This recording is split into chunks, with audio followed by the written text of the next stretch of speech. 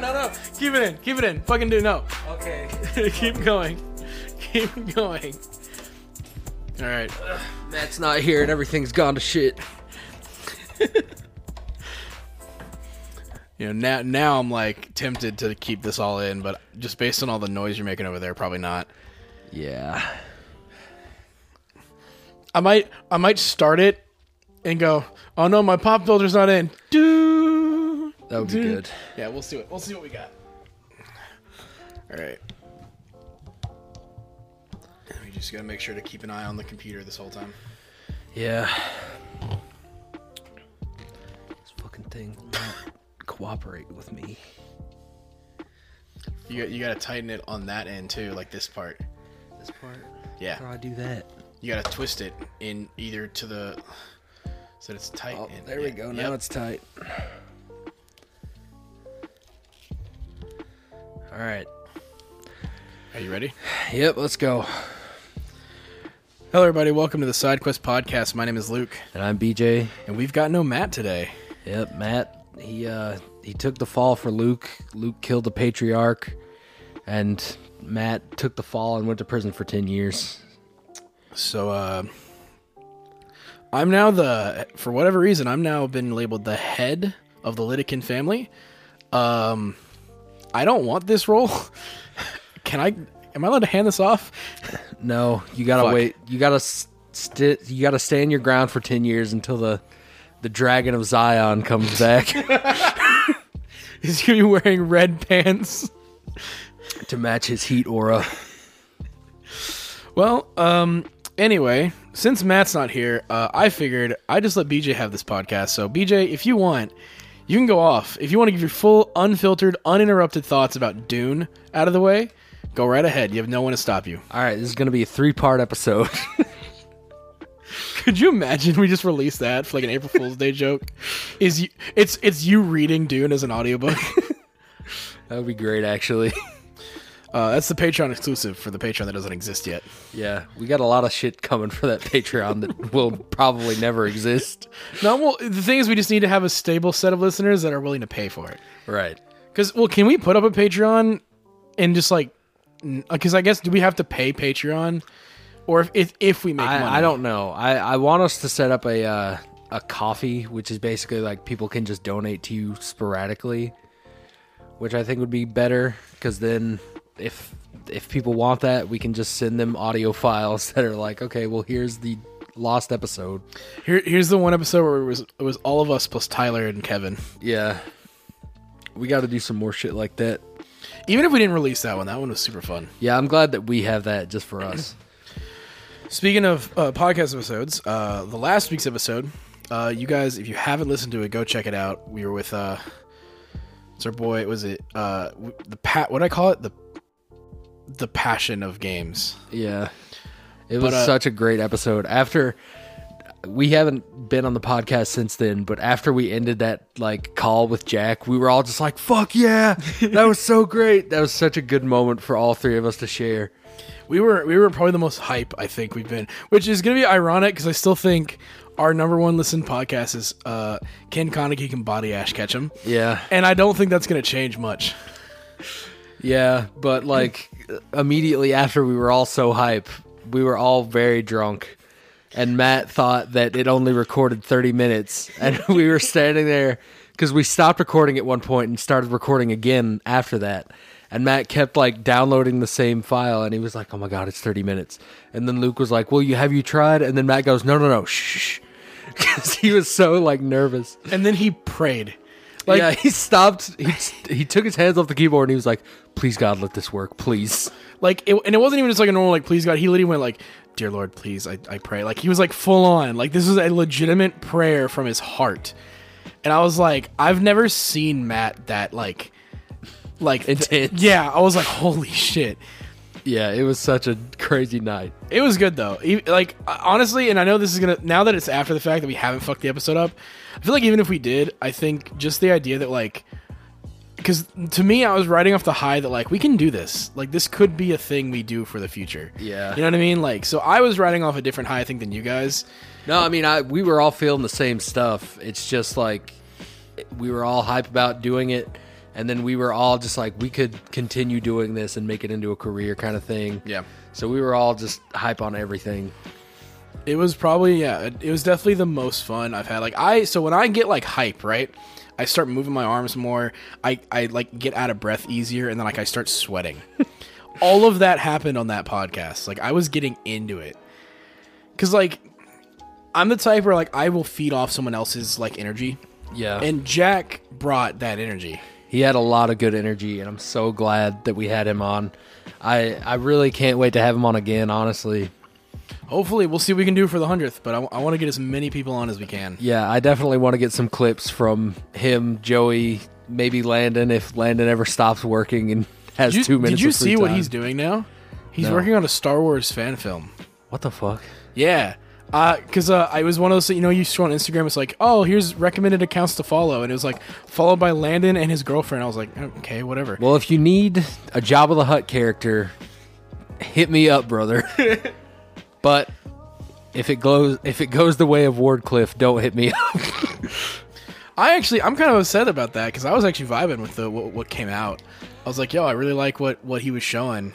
And obviously, it wasn't just Landon. That was like a whole bunch of people. Yeah. And so I clearly was like, all right. I enjoyed it from what I actually was able to listen to. I think if he ever wants to, just try to find an artist and just do that as a comic.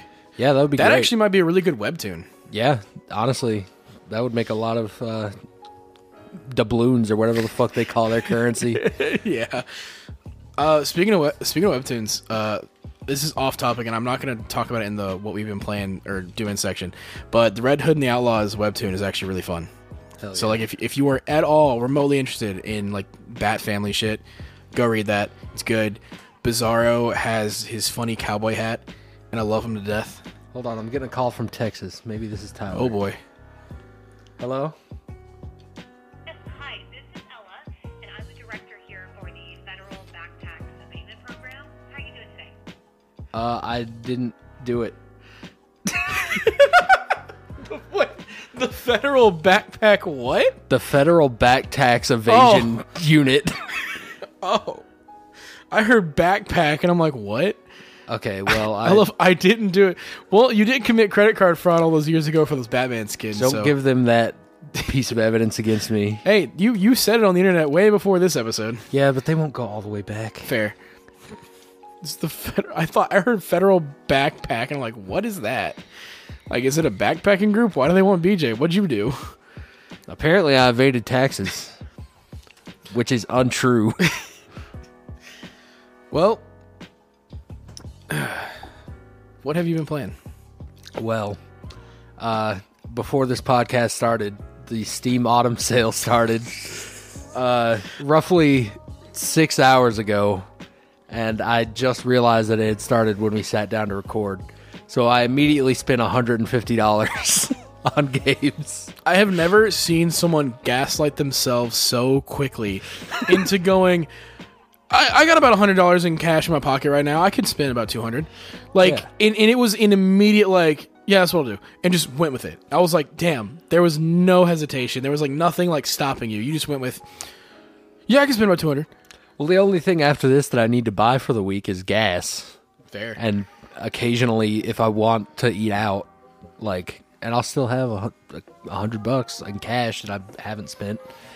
So All right, fair enough. But what I bought was Battle Block Theater. My sister loves that game. That and game's goated, honestly. I love that game. It's- I used to watch her play it all the time. And I didn't realize until she started, because I'd seen like pictures of it online before. Mm-hmm. I didn't realize that Stamper voiced that whole fucking game. And I was like, I need to play this. Isn't it co-op, right? Or Yeah. can be? Yeah. It is, and it looks really fun, and I love platformers, so obviously I had to get that. It was $3. That was the one that I'm like, yeah, this one makes sense. It would be stupid not to buy that. Yeah. It's like the Shonen Jump thing. Like, if I can't afford that, just fucking kill me. But I got that. I got Final Fantasy VII Intergrade. I had Finally. played Final Fantasy VII Remake, but I've never played Intergrade, and it is perfect on Steam Deck according to the users, so I'm very excited to play that.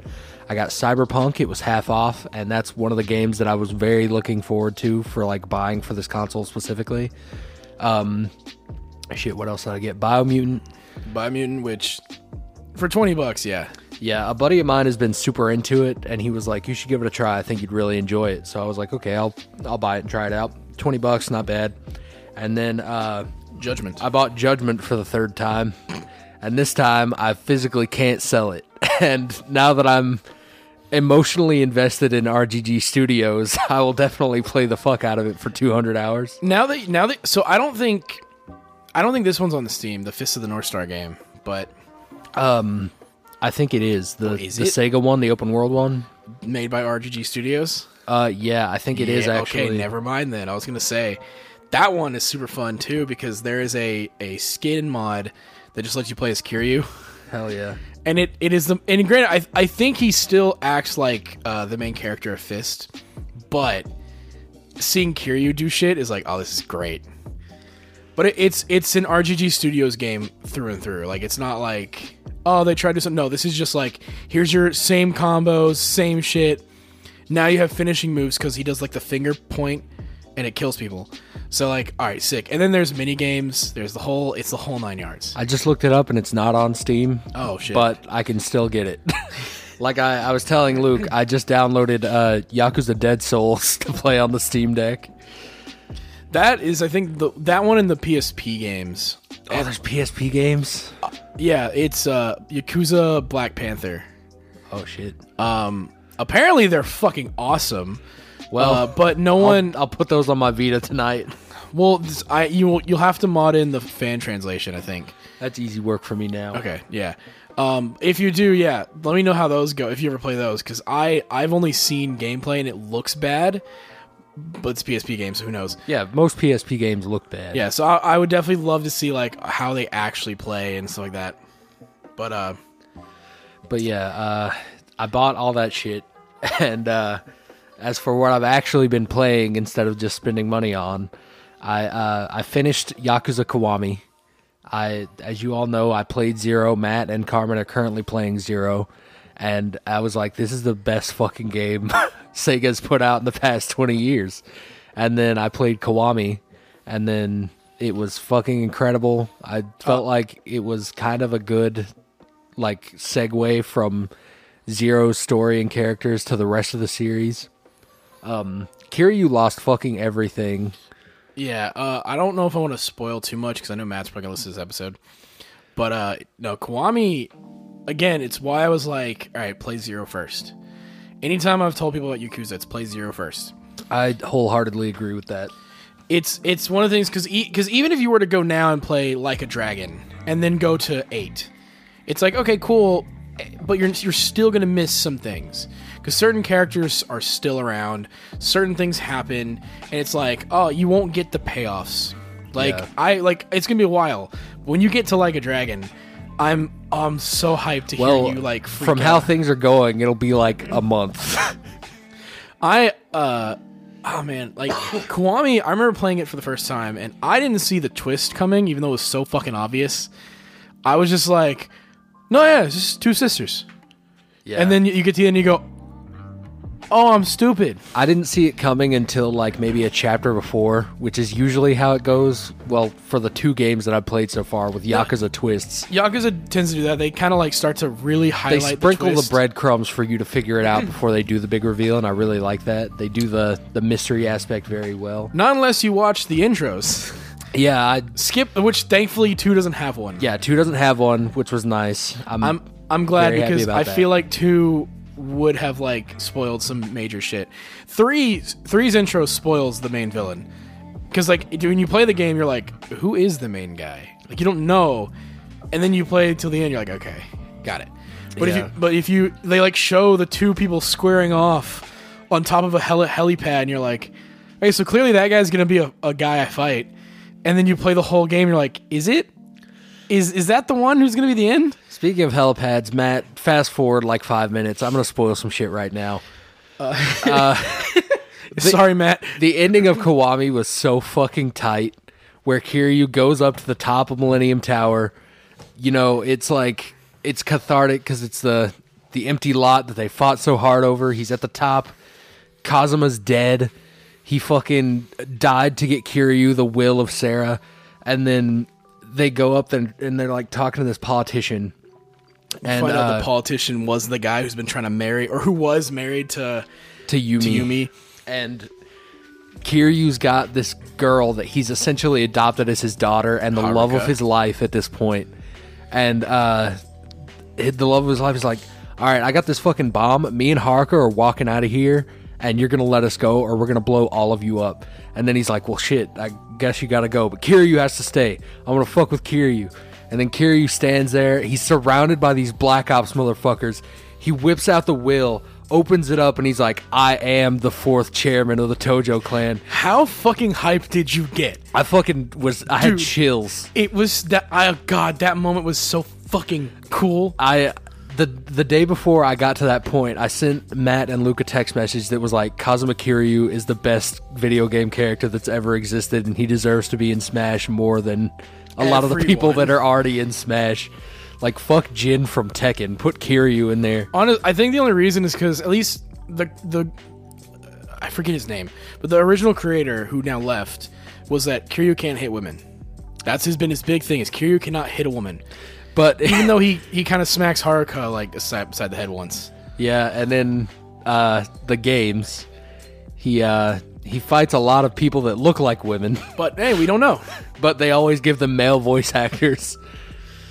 Speaking of which, Goromi.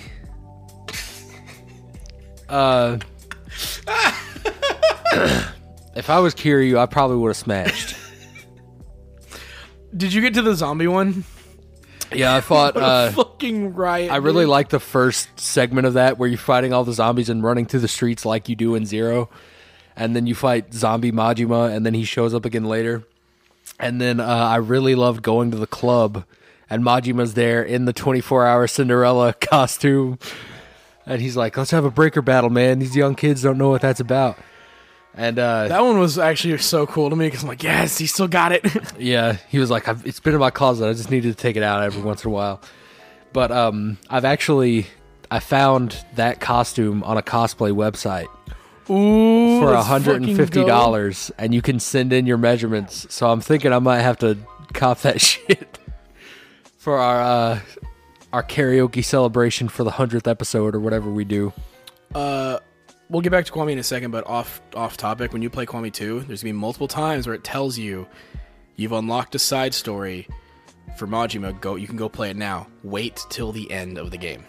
To play all the Majima stuff? All of it in one row. Because it's not long. It's like a small chapter. Okay. But wait till the end and run through it all as one consecutive thing.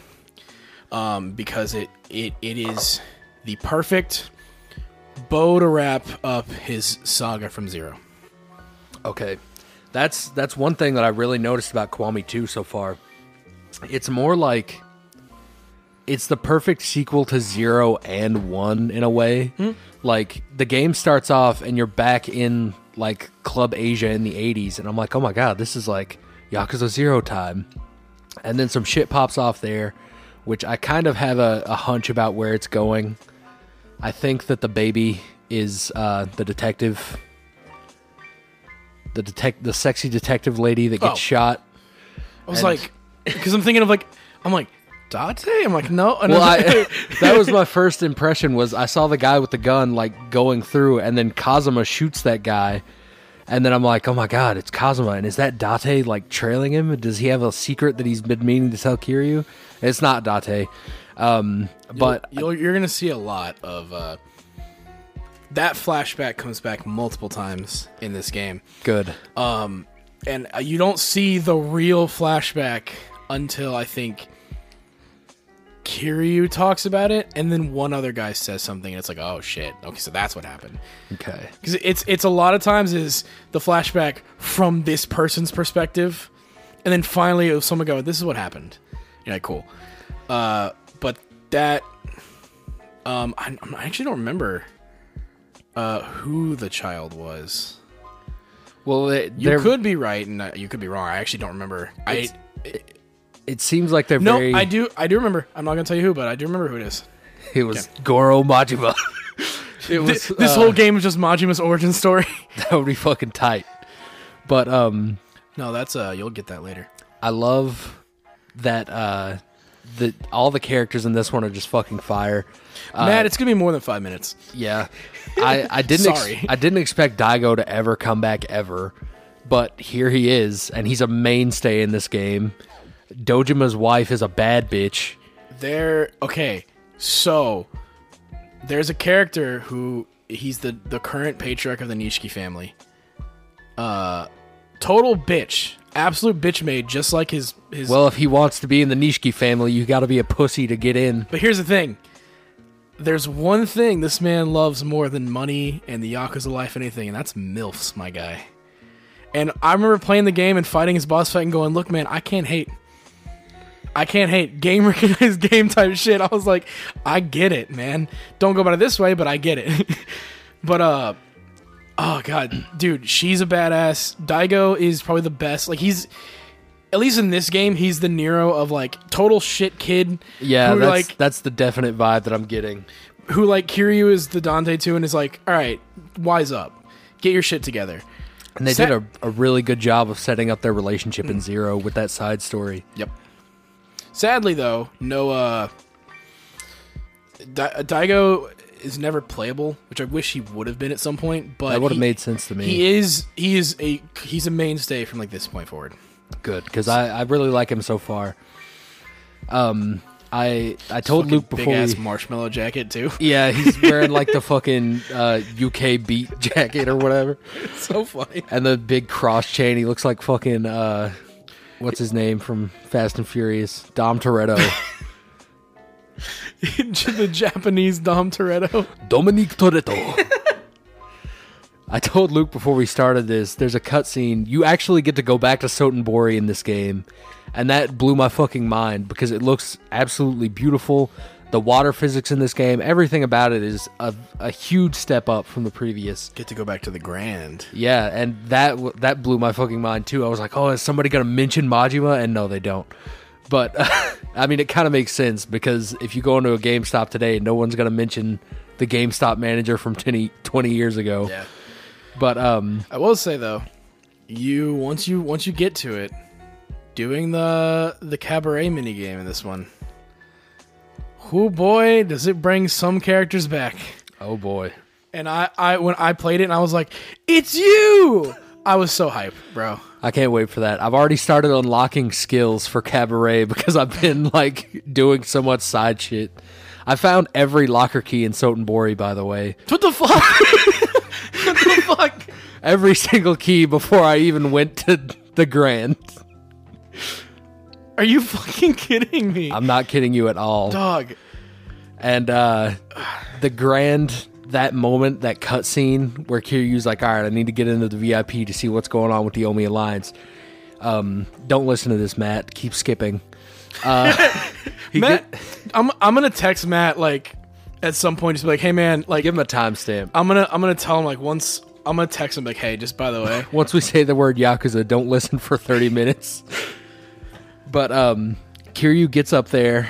Daigo came with him to Osaka to like deliver the letter of peace to the Omi.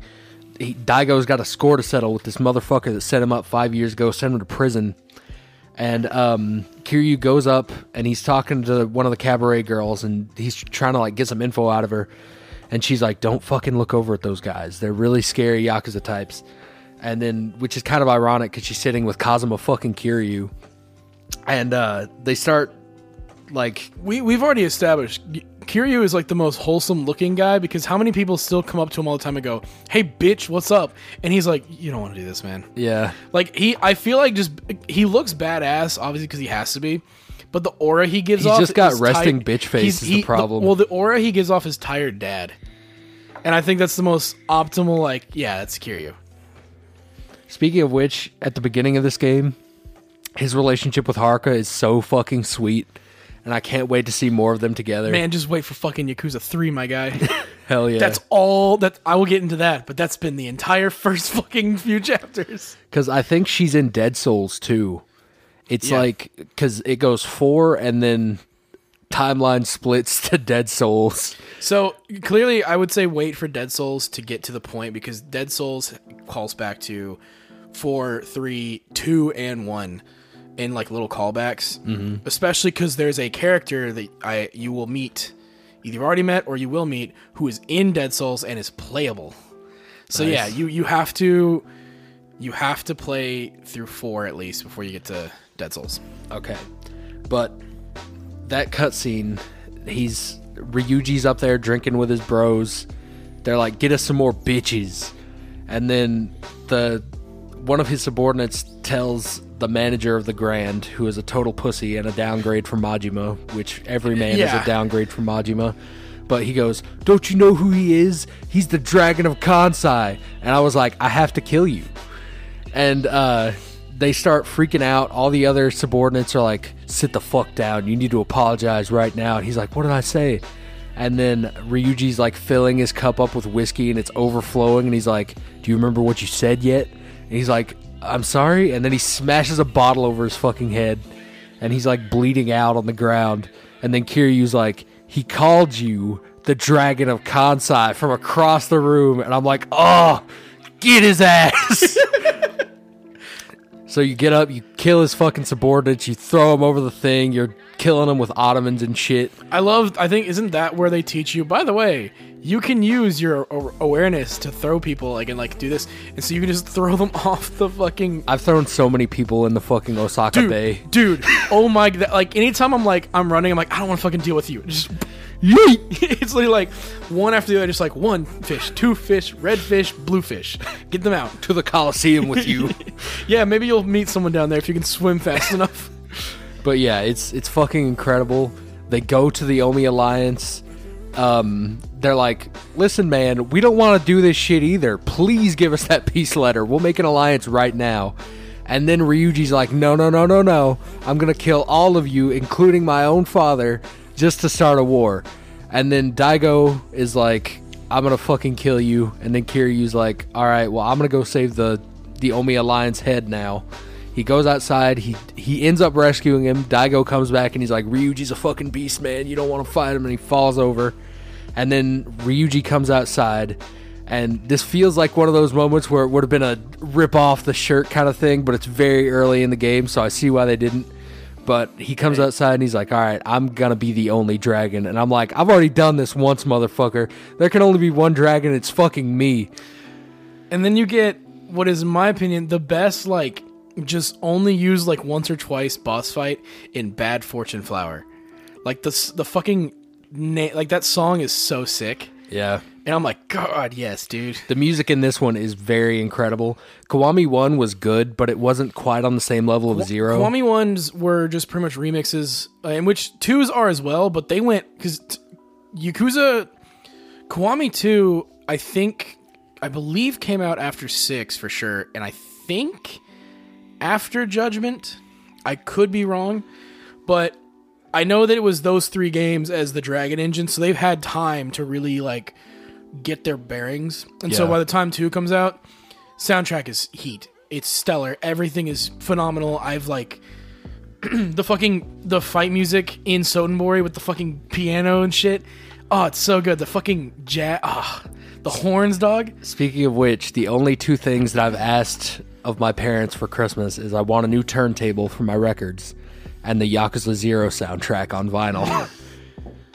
You know, there's 2.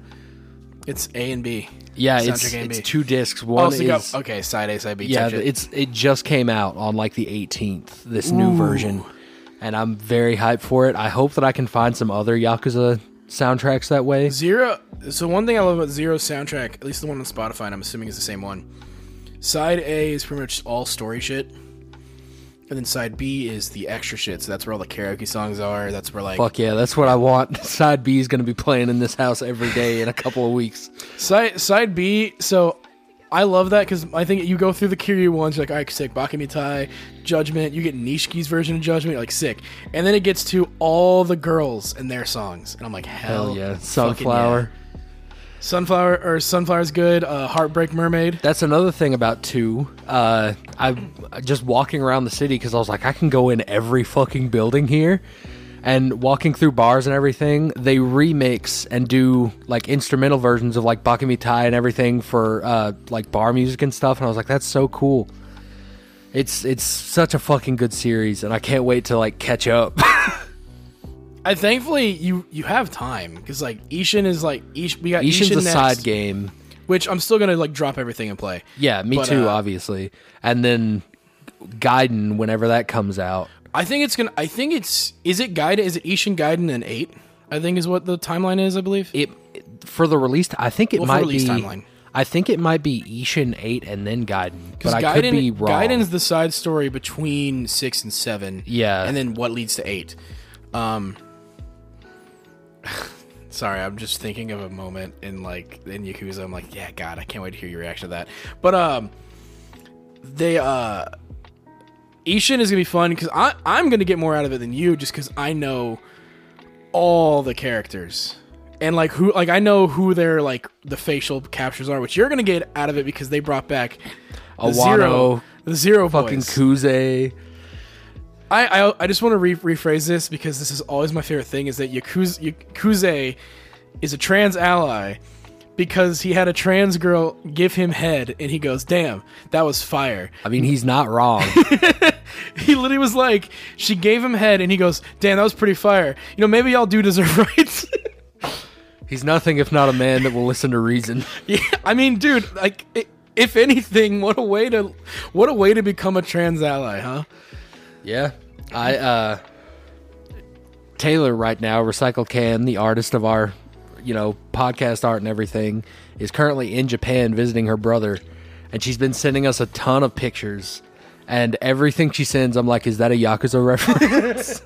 She sent us a picture of an actual UFO catcher, and I freaked the fuck out, even though, I didn't know what was in the machine. I was like, oh my god, UFO catcher, Goro Majima, Yakuza. And they were like, fucking calm down. And I was like, if you find any Yakuza merch, please buy it for me. I just love that, you're now, this into it. Because, yeah, once you become a Yakuza fan, you don't shut the fuck up about it. You don't get to leave the Yakuza. No. You're in for life. I cannot wait for you to play Judgment. Because Judgment is... Well, I own it now. Yeah. And honestly, that one I think would be a fun one to do a stopgap of just all right, I'm burning out on Kiryu. Let me add some detective shit I think to this. that'll probably be my break between 5 and 6 because I know it's going to be a big jump in quality again. Because it went release wise went 5-0 Kiwami 6. Yeah. So yeah, 6 was the first game they did in the Dragon Engine, which is what you're experiencing now. And god dang it, is it a great engine. Yeah, I've circled back around to the point where I can't wait to get to Yakuza 6. How far the circle has come, huh? Yeah. It's a fucking Ouroboros. Now, this next time, are you going to still break out those whiskey glasses, but this time slowly sip it while you're ingesting the content and the lore? I think so. And I think I might have a thing where I start it up with you and Matt maybe. And because I want to bring out those glasses and I want to get a bottle of my favorite Japanese whiskey, which is Akashi White Oak. Ooh. It's really nice and smoky. I feel like I've bought that in a Yakuza game before. I mean, they have actual alcohol brands and they give you the history and everything. The amount of detail and the fact that these games are yearly for a while is baffling to me. It's insane. Make RGG make the next Sonic. Make them make the next fucking Pokemon game. Give RGG everything. Make them the Mappa of game studios. Dude, they can't miss. They have not missed for These me. motherfuckers don't miss. Get RGG to remake Shenmue. That's what we need. If you get RGG to do Shenmue and take out all the dog shit, it'll be top 10 games. So here's the thing. They don't need to because Yakuza's just better Shenmue. So Facts. You have all the mundane activities that you can do, darts and all the other shit. Go bowling, do shit. Just now that you want to do those, instead of, let me clean this deck for an hour. Yeah, because I have to waste time. Yeah. No, Yakuza, they give you points where, now you can wait because someone has to call, and now's the perfect time to do some side stories. Go, say, fuck it, I want to get the high score in this baseball minigame. Speaking of which, I was playing through Kiwami, and there were multiple points in the story where Kiryu was like, I have to hurry to this place or someone's going to die. There was this point where it's you have to follow Shinji and Reina because they're both bleeding out. By the way, fuck Reina. All my homies hate Reina. Reina the rat. and Nishiki, the little pussy bitch boy, he died how he lived, being a pussy. Hey, I kind of came back around on Nishiki at the end because it's didn't. Well, for me, it came down of like playing Zero for sure was needed, where it's like, all right, you had this brother mentality, and then I love that something that Kiwami added was all of the cutscenes with Nishiki. That was not in the original. I did enjoy those cutscenes because it did add a lot of context. But also, he never apologized to Kiryu. He was fucking trying to beat the shit out of him until the very end. It was because that's the thing is what got me through the entirety of even Zero. Everyone saying, but Kiryu though. Like, yeah, Nishiki's fine, but what about Kiryu? Yeah. And then you go to Yakuza 1, and you get all of those scenes where, okay, he gets scammed out of his sister's surgery. Everyone's saying, yo, Kiryu would have done it this way. All this shit, and then when he finally kills that fucker who was, like, stepping all over him, I was like, go you. Honestly, I'm on Team Nishiki at this point. And then, like, then he comes back to being a bitch on my end. I'm like, well, fuck you. My biggest thing that made Nishiki irredeemable for me was the day that he meets Kiryu at Serena. And he's like, yeah, sorry I never visited you. It didn't really fall into my schedule. And I was like, fuck you. Your brother was in prison for 10 years and you didn't say a single word to him. You know who did visit Kazuma in prison? Fucking Shinji. Shinji was the goat. Shinji's the boy. Shinji needs to be like the Dude, god of Ishin when that comes out. When he fucking died, I actually cried. I was legitimately upset. Reina died, I'm like, fuck you, you rat. Yeah. Nishiki died, I was like, I'm more sad for Kiryu than I am about his death. Yumi died, got me.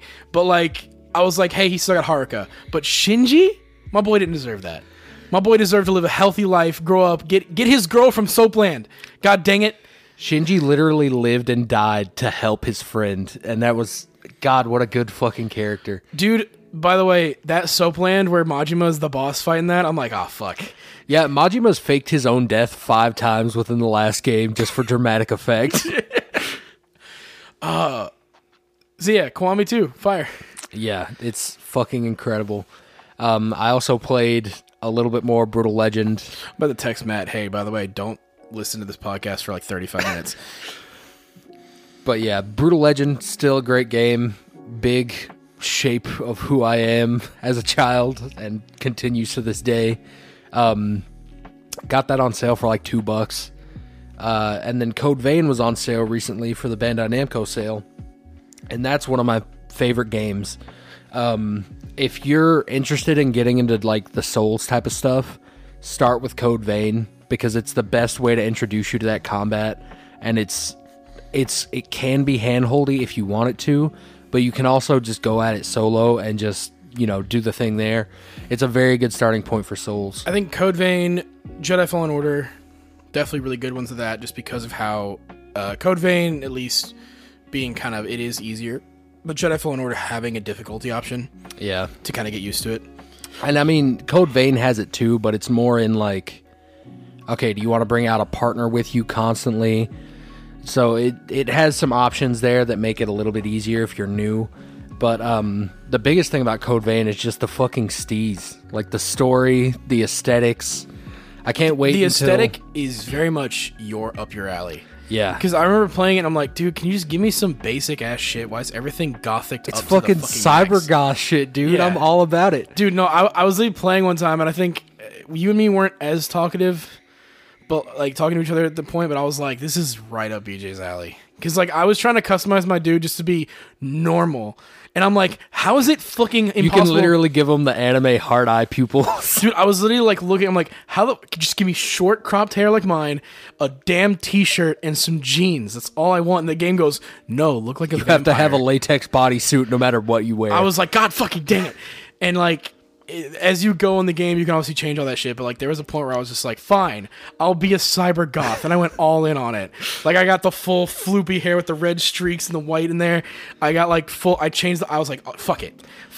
I always make my hair pretty much exactly like Noctis from Final Fantasy 15 in that one because it always looks so good in cutscenes.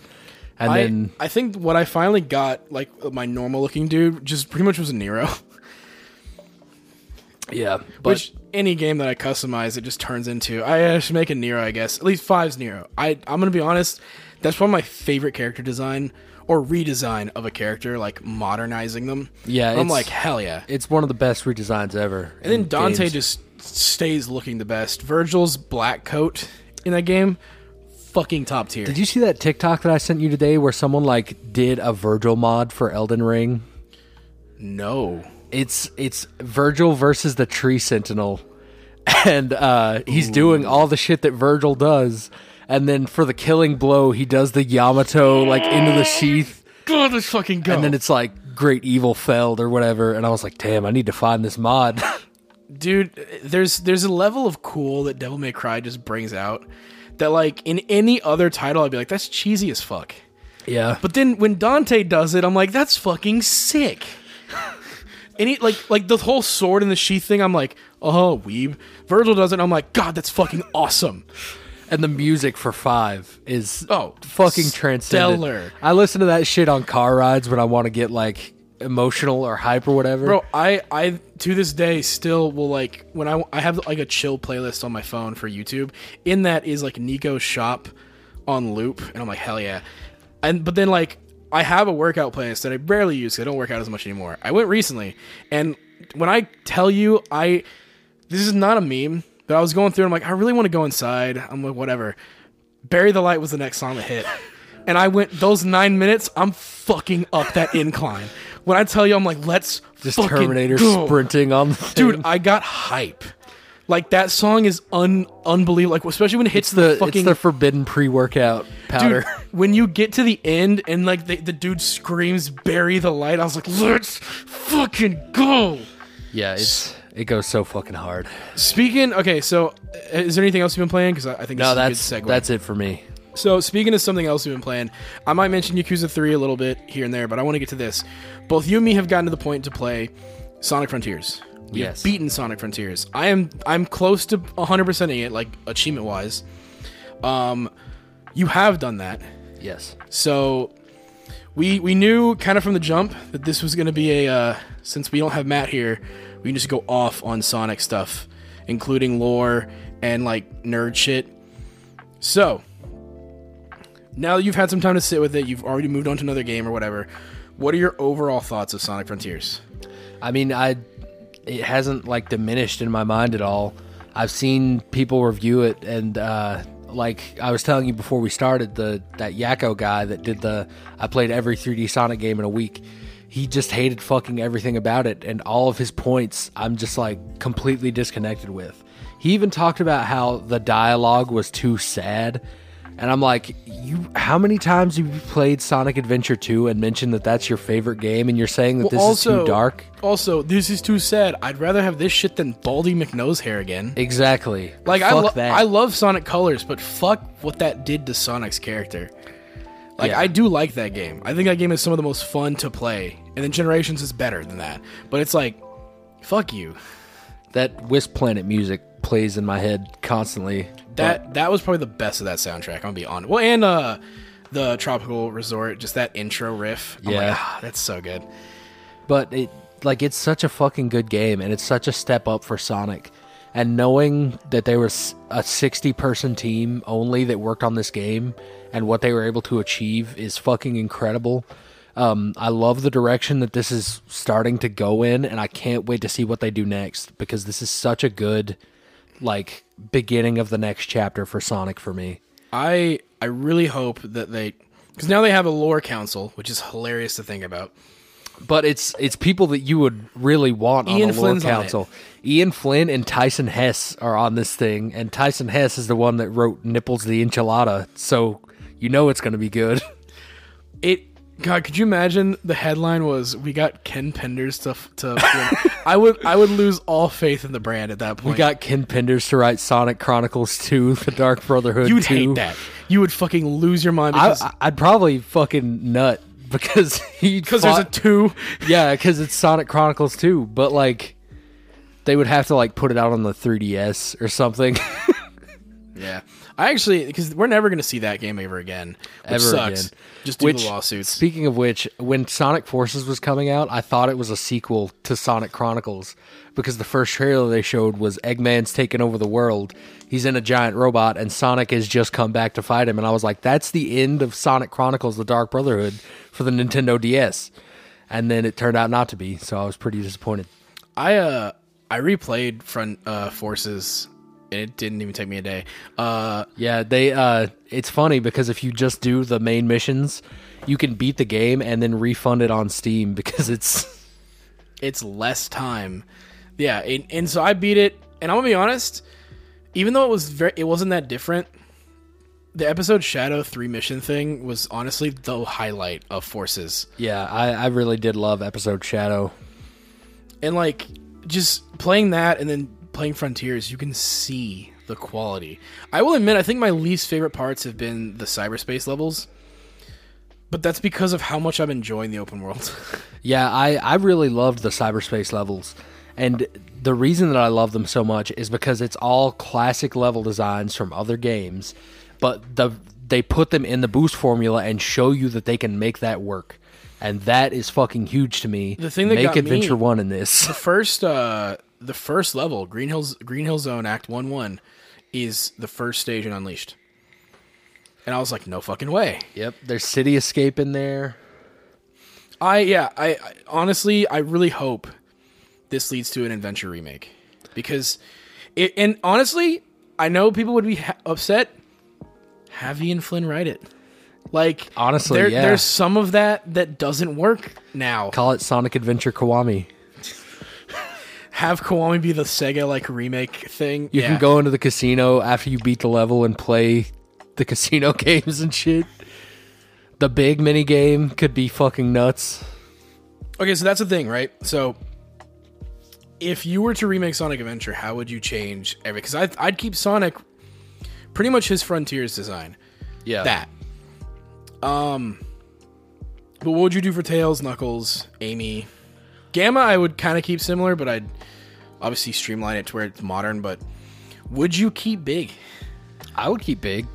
Cuz like I mean, they at this point Sega cut their teeth on fucking fishing games like back in the day, like Rapala Pro fishing type shit. They were, if you wanted a fishing game, you had to get a Dreamcast because that's where you were going to find the good shit. And then Yakuza 0 and Kiwami, you can fish and it's awesome. So I think they could do it really well. I think like Big story doesn't need to be that long. Like just have him walk up to the thing and catch a fish and then cutscene or whatever. Amy, I would probably make it a little more stealthy. Like still have the platforming elements, but hiding from the robot never felt like really hiding from the robot. It just felt like chased you Yeah. immediately. So I think they could just do that. Make Knuckles a little bit slower. Give him fucking combat. Make Knuckles have to kill people for emeralds. Yeah, I would prefer that because Knuckles, that's his whole thing, is he has the Knuckles. So make him, honestly, give him Werehog stages that are not as long. Yeah, that would be great. And then for Tails, I would actually keep his stages the same with the race kind of thing, but then give him like tech puzzles throughout the world. Like fucking Watch Dogs hacking type shit, but make it fun because Watch Dogs never figured that out. 2 is alright. I think 2 got it to an extent. It's just that 2 decided to go in the route of everything's a joke and everybody has to crack one-liners and be a Marvel movie. Nothing in Legion is I didn't play Legion, worth so I can't. playing at all. It's so bad. I didn't play Legion, so. But yeah, like they've proven to me that they can do this. Like if the cyberspace levels, if they took that design philosophy that they have for those and make them longer, you'll make the best like boost formula game that's ever been made. But I know they're not trying to stick specifically to boost. So if they keep that sort of thing going where it's open world and then you go into the stages, I think Adventure 1 is the perfect step for them to go in next. Honestly, I think the next game,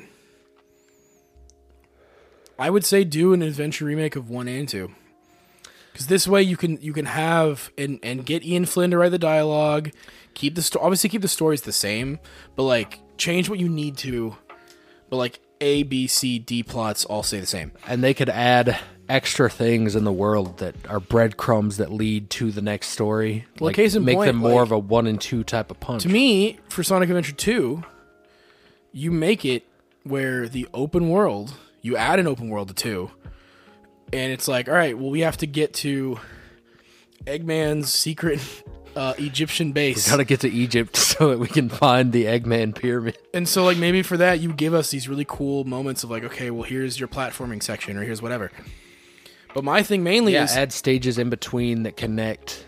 That would be good. My thing with that is, if you can set up Adventure 1 and 2, you pretty much set up all your characters that you need to use for, like, the next 20 years. Yeah. And then if you want to bring Blaze and Silver and all them back, you can. But for me, get Shadow right. This man has not been right. The only time Sega gets him right is through the fucking Twitter takeovers. Yeah, that Twitter takeover that they did recently was really fun. We both watched that and really enjoyed it.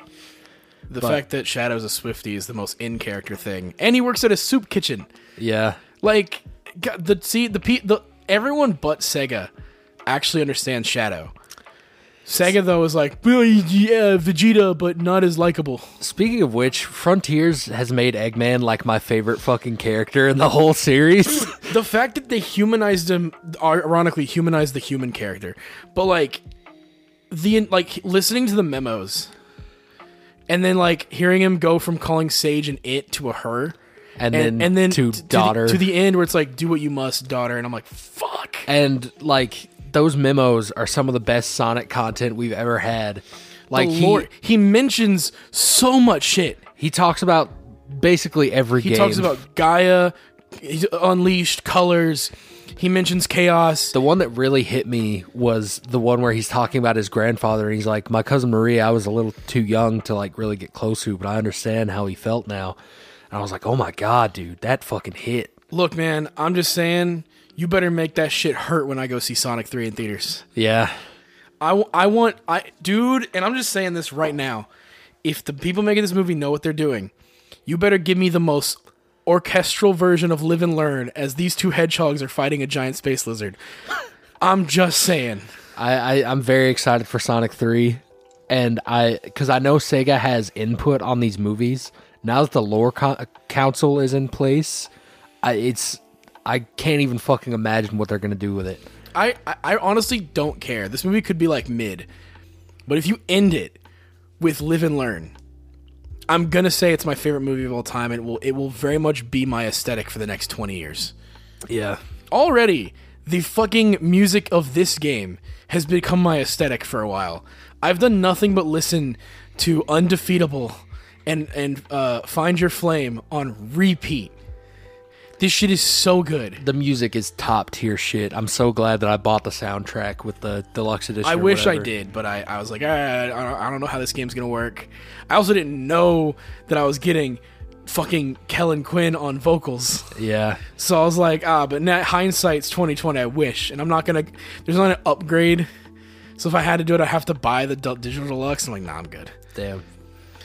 They also just added Monster Hunter DLC, which is, I mean, it's basically just free DLC. I've been running costumes. around. I've been running around the main outfit, like the Rathalos armor, the full armor, because it's the closest I'm gonna get to Gold Knight Sonic. It looks dope, and the cooking minigame gives you more coins for the fishing stuff, so that's really dope. Oh, it does say I didn't do the cooking minigame yet. Yeah, it's it basically just gives you more tokens. Where do you get to it? You go to Big's fishing spots, and then he's like, do you want to fish or do you want to cook some meat? Oh, let's fucking go. Yeah, so Sonic sets up the spit. It's basically the exact same animation from Monster Hunter World, but Sonic. So it's really cool. Apparently, they've already planned a bunch more collaboration DLCs. Give me the fucking gray suit. Kiryu's gray suit. Put it on Sonic. No, just give me Kiryu's model. That's...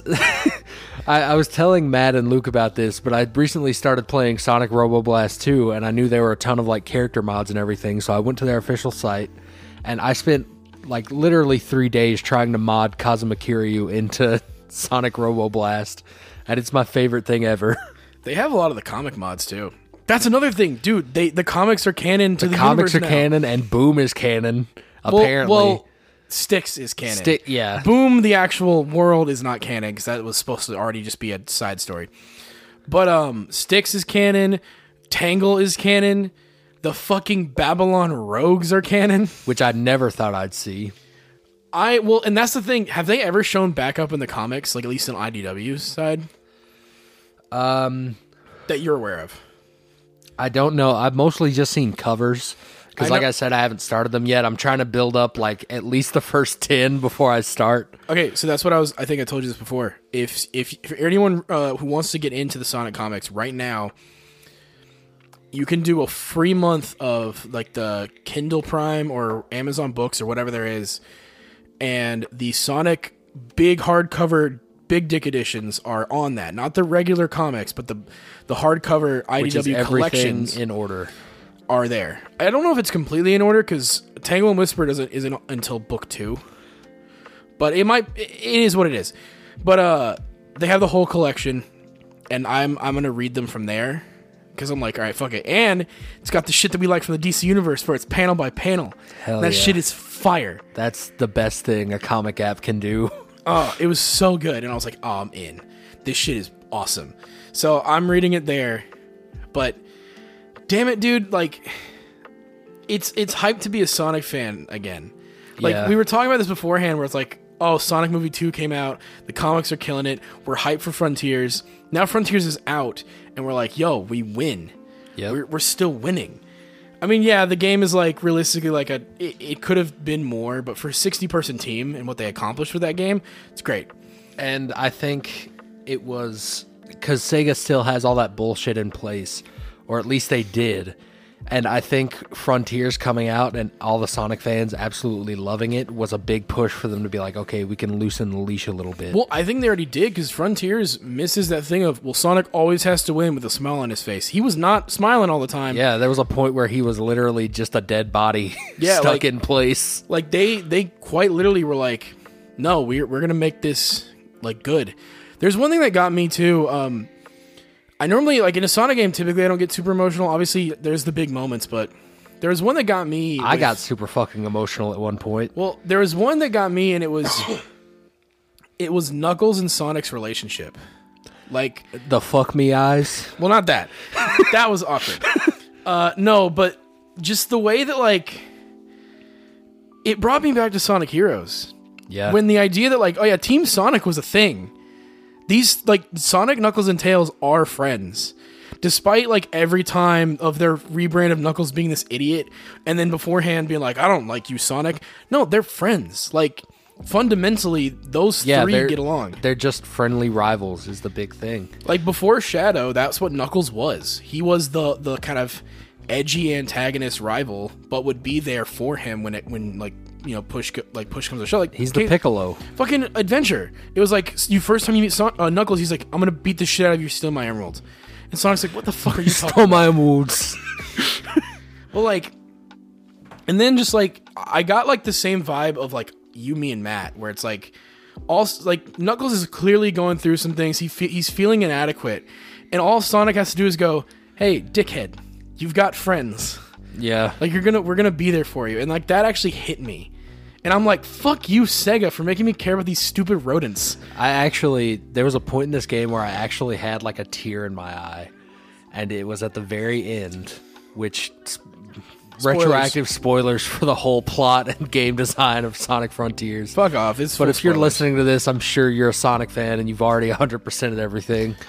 But the end cutscene where it's Sonic, Tails, Knuckles, and Amy on the tornado, and they're like, all right, guys, let's go home. And then it cuts to Eggman, and he's still waiting on the cliff for Sage to come back, and she never fucking does. Oh, that hurts so bad. Dude, I was legit like, no. And then they hit you with Dear Father. Yeah. And you're like, fuck you. That. But then, thankfully, the end cutscene that I didn't have to beat the boss to get. Thanks for that. Hey, I was tricked too, because everybody was saying, hey, by the way, to get the real ending. And I'm like, what does that mean? Yeah. The real ending is just a boss fight with no extra cutscenes or story lore. I will say I think it's really cool, because like Vandalize I like, but Nate's song One Way Dream I think fits that ending better, where it's like, this is like where it's a triumphant end for Sonic and his friends. Not Eggman, but Sonic, and it's like, to me, like that song, I'm like, this feels like a Sonic. Like Vandalize is great. Vandalize definitely didn't feel like a Sonic song. Yeah. One Way Dream felt like this could have been in any other Sonic game, and it fits. And then like the idea of like it's got this triumphant end to it that I'm like, all right, Sonic is back, and I'm hyped for it because whatever game they do next, and I don't know how they're gonna do it because obviously right now where the lore is, everybody's gonna do their own thing and grow as people. Yeah. And I'm so hyped to see where that goes. I just want to see more Eggman development at this point. Like at the very end cutscene, he pulls Sage back out of cyberspace. I think the reason is because cyberspace can like, because remember the ancients put their consciousness in there, and Sage has been in there for so long. Yeah, that he was able to get a version of her back. So, because that's how she gained like her physical form, how she was able to start thinking and everything. So if he's just able to rip that out of cyberspace, that's awesome. Look, please just let her meet Orbot and Cubot. Yeah, I've seen so much fucking fan art on Twitter. This game has spawned so much Eggman fan art where it's just like him being a fucking dad. He's pushing a stroller with Orbot and Cubot in it. He's got Sage like on his shoulders, and then he's got fucking Metal Sonic on a child leash. And I'm like, this is what I want. I want to see more of this shit. I want, like, that's one of my favorite things about some of the older Sonic games. Because, like, one thing I didn't like about, like, Colors and Generations and like, even Forces is it's Eggman is the villain. I'm going to be honest. I miss the Eldritch Horrors. Yeah. Like, yeah, the end was a big rock, but, like, you know what I mean? Like, I kind of enjoyed the fact that it wasn't just Eggman again. It was another thing that was stringing them along. And Eggman helps them defeat it in the end. And that's one of the greatest thing about this game is Eggman is like, I don't want to fucking work with Sonic. He's an asshole. But you know what? But Sage, his daughter, asked him to. Exactly. And then he's like, all right, fine. You're a part of the Eggman Empire. I command you to go stop the thing. And then Sonic's like, was that so hard? He's like, yes, he's it like, was. Fuck you.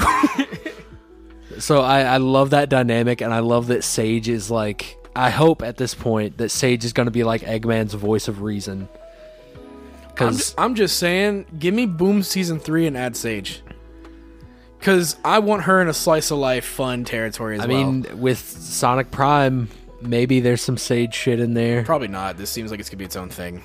Yeah, I was really hoping for the Sonic multiverse. Yeah, but we're just getting like pirate versions, and yeah. Yeah. And I'm a little less excited, but I like that end credit where it's like Shadow somehow, like, I guess not affected by the multiverse, which I'm like, oh shit, okay. All I wanted was Jaleel White Sonic to come back. That would have that to me would have been the coolest thing. Is like we get our No Way Home where it's like Jaleel White, Roger Craig Smith, this new guy. There's 3 Jaleel Whites. Because there's the Adventures of Sonic the Hedgehog, which is one canon, Saturday Morning Sonic, which is a different canon. They would just bring him back for one, but it'd just be the that's no good like guy. If they brought him back, I would want it to be fucking Sonic Underground Sonic, because Jaleel White voiced Sonic, Manic, and Sonya. He did Sonya too? Yeah. What the fuck? He did all 3 of them. What I would want is like they get all these characters back, and it's like we can't beat them, and one more Sonic steps through, and it's fucking Jason Griffith. Oh my god! It's like the classic, just like I'd lose my shit if that was the case. It's not happening, but still, I do like what they're doing though. Prime looks fun. Yeah, I'm definitely gonna be watching that. The animation style, especially too, looks really clean. Yeah, I'm just excited for the future of Sonic, and that's something that I was not able to say a year ago. I mean, that wasn't something I was able to say in 2017. Yeah, when I beat Forces, I was like, this is bad. I mean, granted, it gave us the IDW comics, but right. Other than that, I'm like, yo, Sonic games kind of suck, because what did we get after that? Team Sonic Racing? Yeah. Which was okay. I mean, it wasn't half as good as Sonic All-Star. and Sega All-Stars. That was a better racing game. And then I love how anytime they ask in the Twitter takeovers, why are you driving a car? He goes, because it's fucking cool. Even Shadow's like, yeah, it looks cool. Who cares? Yeah. By the way, that Twitter takeover where they race and they're like, oh, it was a tie.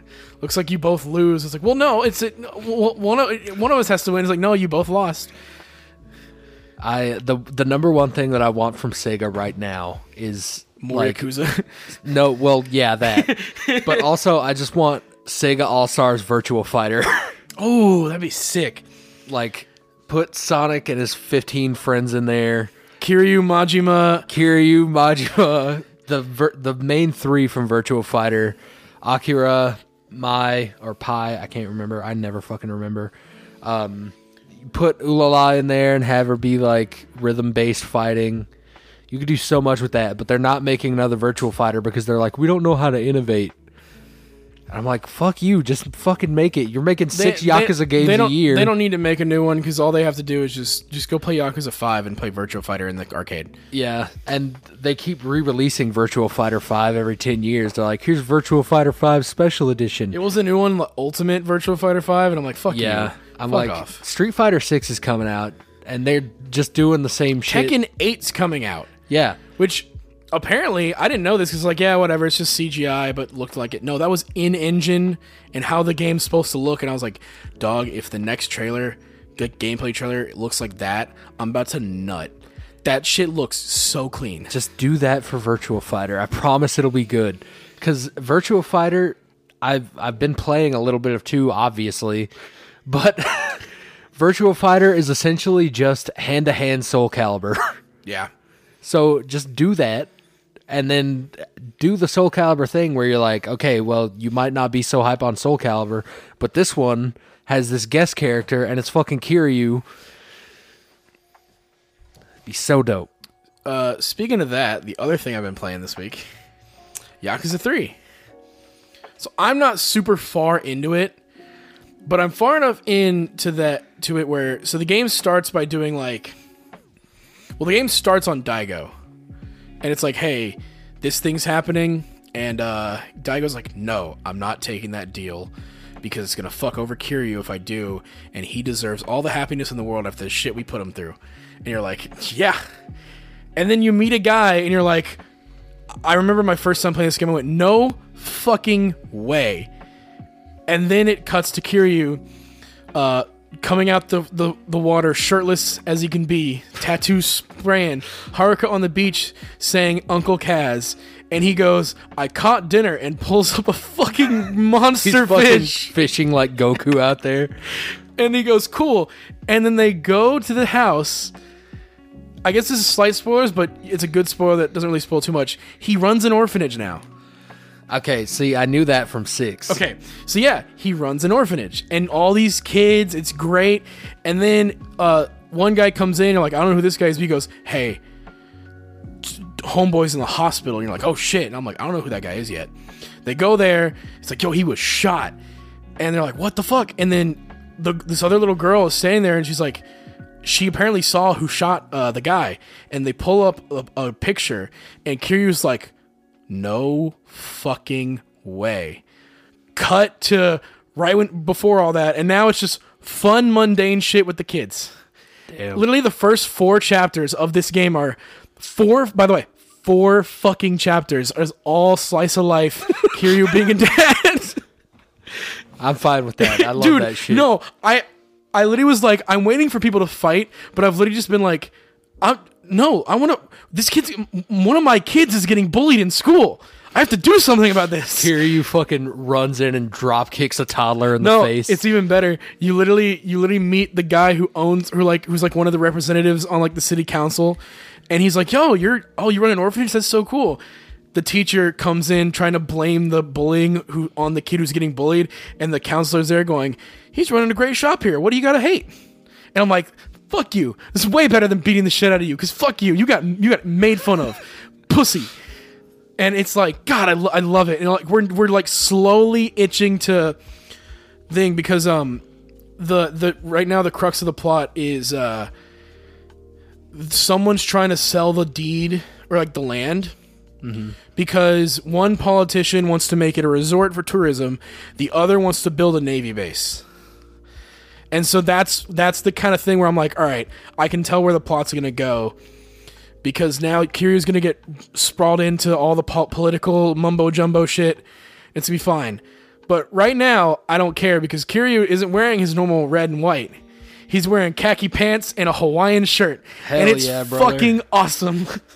Dude, no, 3 has been like, literally like, I'm like, this is great.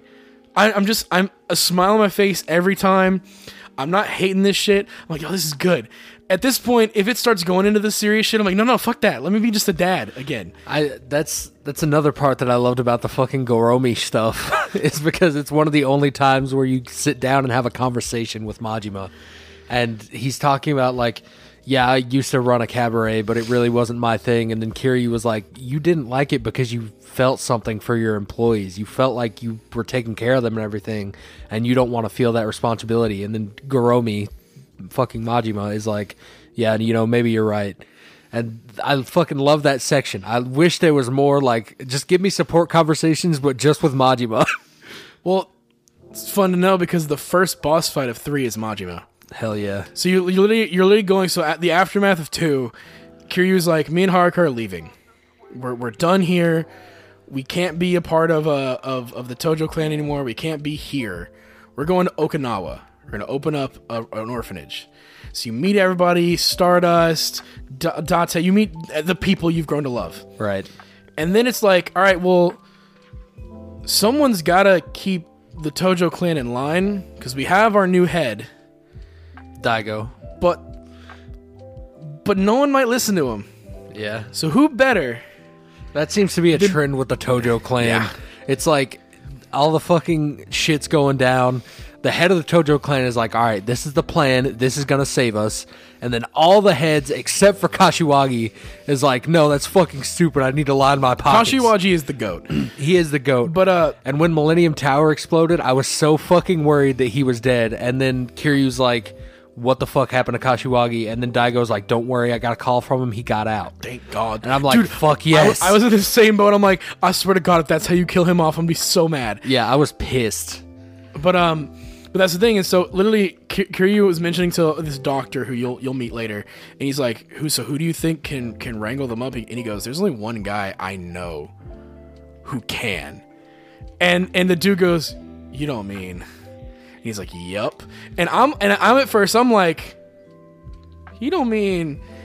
And you go up to the top of the Millennium Tower, and there's that motherfucker smoking right over there, fucking the snake skin jacket and everything. And he's like, hey, I need you to do something for me. And he's like, oh, fuck you mean? Let me just relax for a bit. And he's like, I need you to take over the Tojo Clan. He's like, fuck that. That sounds boring. I don't want to do that. And he's like, and I love the way he gets him is, well, you know... If people get out of line, you get to fight them. And he goes, huh? He goes, oh. No, he literally was like, what'd you say? And it's like, oh, I'm just saying. And then like they go, he says, you know what, Kiryu, you got a deal. Oh, sweet, cool. Well, I'm about to, if you beat me. Go on. And then he's like, I figured it'd come to that. And then you got it. Fucking rip off the jackets. It's the Fuck two. Yes. Dude, it's fucking sick. I loved in Kiwami, there was a point where I was doing too much Majima stuff. And then they were like, all right, Majima's decided to take a break, and then it gives you a little text prompt that's like, do some more story before you continue with Majima. And then it's like, he's probably chilling like outside Kamurocho. He's probably left the city. If you go to West Park, Majima's just chilling, smoking a ciggy. And if you walk up and talk to him, he's like, oh, hey, what's up, man? And then Kiryu's like, oh, he puts up his fist and he's like, calm down. I'm not going to fight you. I'm taking a break. I'm trying to just smoke this ciggy, dude. Calm down. It's so funny. Nah, dude, I'm so hyped to get through 3 because I already know like the twists and everything, but it's so good because they have an American character in this one who speaks fluent English. It's not like they in some of these where they try to do not like English. Bacchus. Yeah, not like Bacchus. No, this guy straight up is like Kiryu would be like, Nani? And the guy goes, it's your fucking end of the road, pal. Like full. Oh, I love that. Dude, full fluent. And I'm like, they either got a Japanese man who's just fluent or they hired an American dude to do this. And it's like, fuck yeah. I can't wait to see that. But I'm having so much fun with Kiwami 2. Like, it's such a good game, and right now I'm so invested in the story. I was expecting it to be like, okay, well, where do we go from here? Just like a new kid shows up in town and Kiryu's disconnected from the plot but gets drawn into it because he was the main character of the first game. No, Kiryu is heavily invested in this shit, and he has to do this. I will say, it's one thing that's very interesting is that Kiryu gets brought in in interesting ways. If I remember correctly, because 4, you don't start out as Kiryu. You start as another, because this 4 is where they started adding multiple protagonists. Yeah. Which 0 is the only one to do just 2. 4 does 4, 5 does 5, and then Christ. Yeah, and then 6 is Kiryu only because it was the end of the saga. Right. But then they said psych, and they were like, all right, here's 7, and now Kiryu's back, and here's another game that explains all about what Kiryu was up to, and he's the main character in the spin-off that has nothing to do with canon at all. Well, that's not Kiryu, that's Ryoma. Right. It's just Kiryu in a wig. It's just Kiryu, but I think it's like great ancestor. Speaking of which, who will cut a bitch? Kiryu might not kill. Ryoma, he's stabbing motherfuckers. The art for Ishin goes so fucking hard, where he's just with the fucking flintlock pistol to his forehead. That shit goes fucking hard. I'm glad they did Ishin and not Kenzin, because Kenzin was just like classic samurai shit. This one is just enough where flintlock pistols and shit. Yeah. And so you get gun and sword. I'm like, yeah, let's go. I would love some official merchandise of that art, like a jacket or something, like a hoodie with just that picture on it. But Sega's like, all right, we got the Kiwami 2 hoodies on the website. That's all we need ever. They need to do what Shonen Jump does and just do drops, because the Jujutsu Kaisen drops came out and I'm like, they look cool. Yeah. The My Hero drops are pretty good. I'm so mad I missed out on that Chainsaw Man hoodie where he's riding the shark. Yeah. I was so angry that I missed that. That shit is really expensive, though. I don't give a fuck. That was a cool hoodie, and I was legit gonna buy it. But then I waited a day, and then it was sold out. I was like, fuck, god dang it. So I'm mad. I might have to look into... just making one yourself. Well, yeah, I can do that easily. But whatever the next Yakuza game that comes out, which will be Ishin, they always do some crazy fucking collector's editions. And for the Sonic Mania one, which was just a digital code and then the statue and all the special shit, they had Switch, PS4, Xbox, and then they had a Steam edition. So if they do that for Yakuza Ishin, I will buy the fuck out of that. I mean, I'm gonna get one anyway. That they didn't do one for Like a Dragon. If I remember correctly, they didn't do a crazy collector's one for that. I think they just did the thing where it was like Steelbook. the Steelbook thing, which you can still get if you go to Walmart right now. At least in where we live, the Steelbooks are still there. Yeah, which is a pretty good Steelbook. And then I have the best. All the Yakuza Steelbooks are fucking fire. I have Kiwami 1 and 2 Steelbooks, and Kiwami 2 Steelbooks is the best. It is solid like white with like Kiryu on one side and then Ryuji on the other, and it's so fucking cool. I have gone and just flipped it around so Ryuji's on the front. Yakuza Kiwami 1's is pretty good because it's the slip cover with Haruka and everything. And then you slip it out, it's just Haruka and Kiryu. They didn't do a steelbook for the collector's edition, which I wish they would have, but that's fine. But they did do a physical case for Yakuza 3 on the PS3, which nobody Yakuza 5, expected. which they didn't do. Oh right, Yakuza 5 was digital only in the US. Thankfully, 0 made it better, because if without 0, Yakuza was gonna die. Yeah, but 0 came in, and now it's Zero one of is Sega's best-selling franchises. It's the number one Sega franchise. It's the only games that they make now is that, and then every 10 years there's a Sonic. I'm hyped though, dude, because what they've announced, like with Yakuza 8, Like a Dragon 8, because they're changing the name now. Right. I'm still gonna call it Yakuza. Yeah. But 8, Gaiden, yeah. Mm-hmm.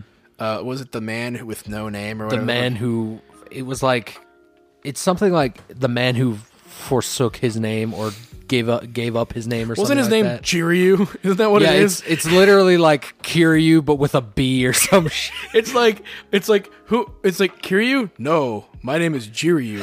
It's like, motherfucker, I know that's you. It's like that episode of Family Guys, like really early on, where she's like, "What's your name?" and Peter like tries to play it off, and he's like, P.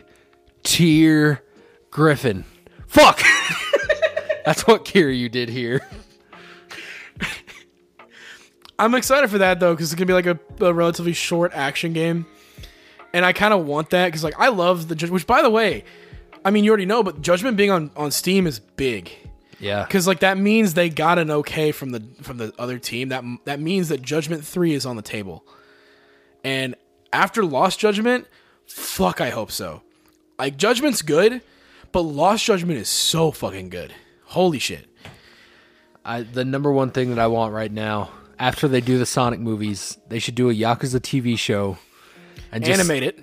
Well, they could animate it, but also all the actors look exactly how they do in real life. So just start with 0 and just go chronologically. So, the one most requested thing that a lot of the Yakuza fans have been asking for, if we were to get another side game, is give us a Kuze game. Yeah, a That's just Kuze game his that's in like the story. 60s. Yeah. That would be fucking Give sick. me that. And that dude will come back to do the mocap. He'll do it. Yeah. He's back for Ishin. That was so hype seeing that. Because I had never heard anything about... Well, I knew it was coming out, but I didn't know anything about it besides it was a samurai game. And seeing that presentation after I just finished 0 was the hypest shit ever. Because then you now know that you have a lot to look forward to, but also a lot to catch up on. So it's like you have content for days. Yeah, like it's insane to me looking up how many Yakuza games there are, because I knew 6 had come out and I was like, oh, there's 6 of these.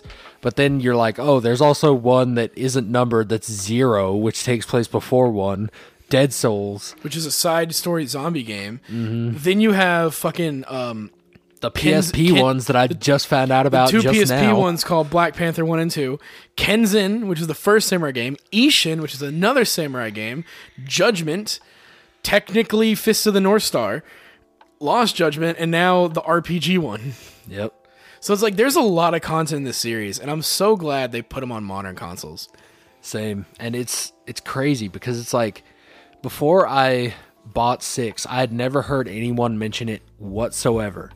And then I think I told you that I bought 6 and you were like, "Oh yeah, it's pretty great."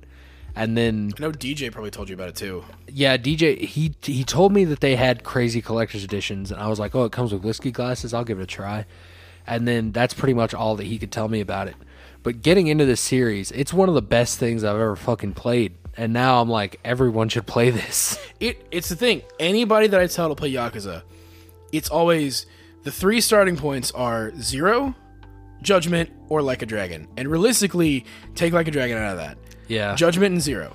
Those are the 2 starting points because Judgment is its own thing. It does not harken back to Kiryu's saga. It's like its own alternate universe. I mean, even then, I would say 0 is the best place to start because if you do Judgment and you see how they make games and everything, then you're like, oh, this is kind of cool. But if you have that foundation of starting with 0 and then maybe going Kiwami 2, and then maybe going to Judgment, I think you would get a lot more out of it. Yeah. I think... I'm going to be honest, part of me, honestly, is like, you could probably stop playing Yakuza at 2. Play 0, 1, and 2, and be like, cool. I think there's Because- a huge subset of people that actually did that. Well, because 2 ends in such a great way where you're like, oh, it's the neatest bow we could have. 3 continues it, and like, you'll understand why I don't like 2's ending when you play 3's intro. Mm-hmm. Because, again, like with every game, they have to put him back to 0. Yep. And so I'm like, oh, fuck you. But I like 3's, like, I like Dad Kiryu a lot, so I'm cool with it. But there's an offhanded line in 5 about something to do with 2 that I'm like, go fuck yourself. That could have been cool. Damn. But they don't, but it is what it is. But no, 2 ends in a way where I'm like, this is the perfect bow that you could write out here, and we could have ended Kiryu's story here. They didn't, because at the time these games made hella money in Japan, so Yakuza 3 was on the way. But and it was the first. Oh no, Kenzin was actually next. Kenzin was the first PS3 game because they were like, oh, we want to test our skills with it. Which, by the way, did you know Yakuza 1 and 2 are on the Wii U? Yakuza 1 and 2 are on the... Like Kiwami? Or... No. HD ports of the PS2 games. Not for us. Japan only.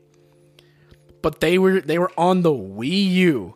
Nowhere else. What the fuck? It's like, that's the same shit as having Mass Effect 3 on the fucking Wii U and going, oh, what about 1 and 2? Here's a comic book where you can read some You stuff can that might read have what happened. happened in the past 2 games. That's super weird. I didn't know this until like the other day, but I was like reading it on like all the different ports of 1, and then I saw that, and I was like, are you fucking kidding me?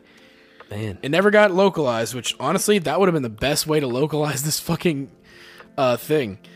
But I remember I sent you guys a Snapchat the other day that was a guy standing in front of a Waffle House, and it was like, what the fuck? I ran into PS2 Majima in front of the Waffle House. I fucking love that meme. I just told him, hey, maybe also just not listen later either, because I'm talking about Yakuza 3. Yeah, Matt read that text, and he was like, y'all are shitting on me. It's like, nah. I'm like, no. No, we straight spoiled Yakuza 0, 1. He's talking about 2. I talked a bit about 3.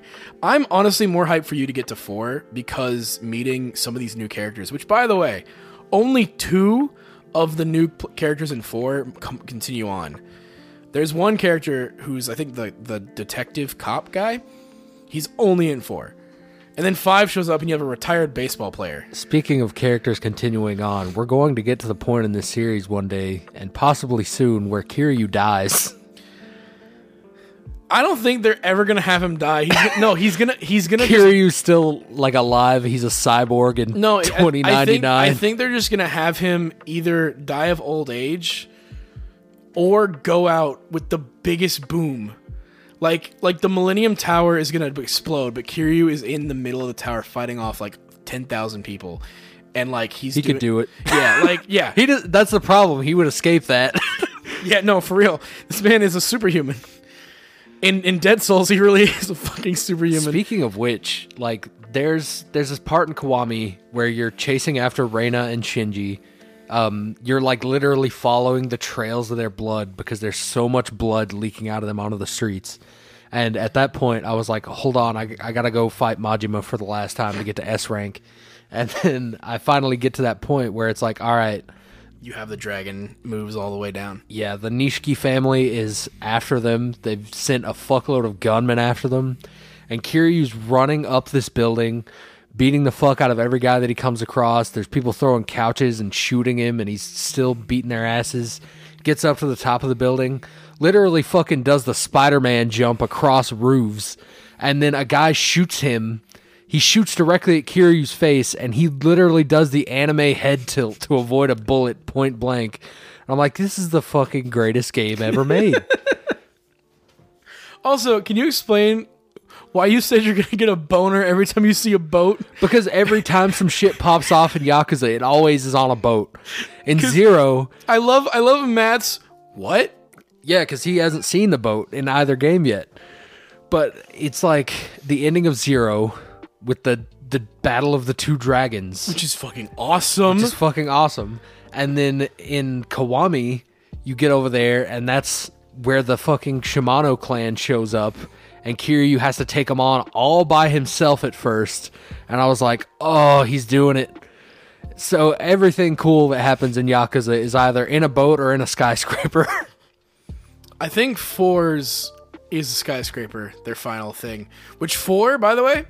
So, 4, since that's 4 characters, has this really cool thing with its final boss music. It's called For Faith or For Fate. But spelled with 4, like for you. It's a too fast, too furious thing. Well, it goes For Fate, which is F-O-R, and then Fate. Then 4, the number 4, Fate. Then the same thing with For Faith, and then For Faith. And it's like, honestly, fucking cool. That like each one gets their own variation of the final boss theme, and I'm like, this is awesome. That's my biggest problem with Kiwami 2 so far, is they didn't call it Yakuza 2 or 2 Yakuza 2 Kiwami. No, they should just put the secret Korean in the fucking title. Yakuza 2, the secret Korean. I mean, that's what that game is. You're going to find out way more, and you'll be like, oh, shit. I'm sure there's even more secret Koreans than the one that I've already figured out. No, there's a lot of secret Koreans. And it actually, I love, so throughout the game, like, the way they humanize Kiryu, the way they humanize, what's the detective lady, Sayako? Yeah, she's I think so, because she's the one that right now is like, oh, I hate all Yakuza. I gotta protect Kiryu. I'm definitely not gonna end up slobbering all over his big fucking meat pole. She's cool. The characters, though, like, even at the end, honestly, I love Ryuji. Like, 2, again, I think 2's story is stellar. I like Daigo a lot so far, and you said that he's like the GOAT. Daigo's the GOAT because of what he means. It's a spoiler for Yakuza 1. And 2. 1 through 5, honestly. But like, what was I gonna say? Daigo good. Daigo's a mainstay, and he's like honestly the GOAT because like this man is trying to give. Every time Kiryu gets dragged back in, Daigo's like, "No, let him live peacefully." God dang it! And each time he's like, "Kiryu, please, just it wasn't my fault, Dude, I'm so sorry." The one time, there's one point in the series where Daigo brings him in, and it's the hype as shit. But like you'll get there. Honestly, love 5 because at 5, Mans is just a cab driver.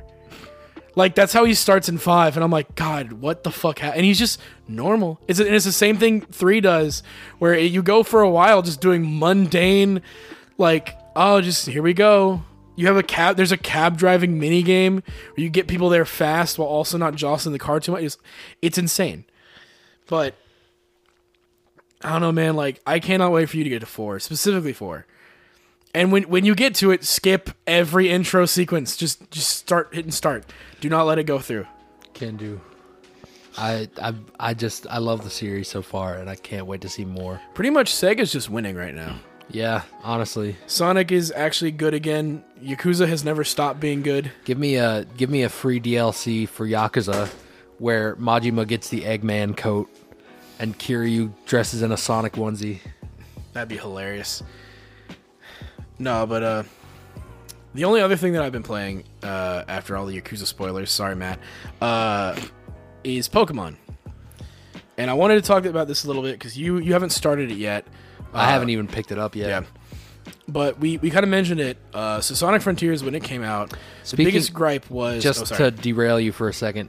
Do you know what the big Nintendo Switch deal at Target is this year? No, what is it? It's the fucking base model Switch with Mario Kart for $300 again. Fuck off. So I just wanted to mention that. Yeah, fuck you. That shit's bad. At least honestly, at least bring it, like, if you want people to buy Pokemon, put out the Pokemon Switch OLED and put Pokemon in it. Yeah, honestly, that is a really nice looking console, and it would have been so much better if you would just put one of the games in there. Just do a digital code. You're not losing any money on that shit. No, because no one's going to pay $60. Fuck off. Anyway, so when Sonic Frontiers came out, the biggest gripe and like downside of the game was its performance. Because realistically, yeah, especially on the Switch, it stutters a bit. Pop-in is insane. Pop-in is insane everywhere. To the point where like you'll be running and all of a sudden you stop to a halt. You're like, what the fuck? And then like give it a second and then boom, the rock is in the way. And you're like, oh. The grind rails, like there'll be times where like, it happened to me where I was meant to homing attack onto something, but it wasn't popped in yet, so it didn't register. So I fell to my death. Yep. Like, yeah, the game has some problems with its performance. Particularly, like, just the Switch especially, I think, has the worst of it, which I beat the game on the Switch. It wasn't bad, but replaying it on my Xbox was like night and day. And the fact that it had a 60 FPS mode, holy shit. Yeah. That game is meant to be played there. I don't know if I can go back to my Switch version. I bought it on Steam Deck, and that's the only platform that I have it on.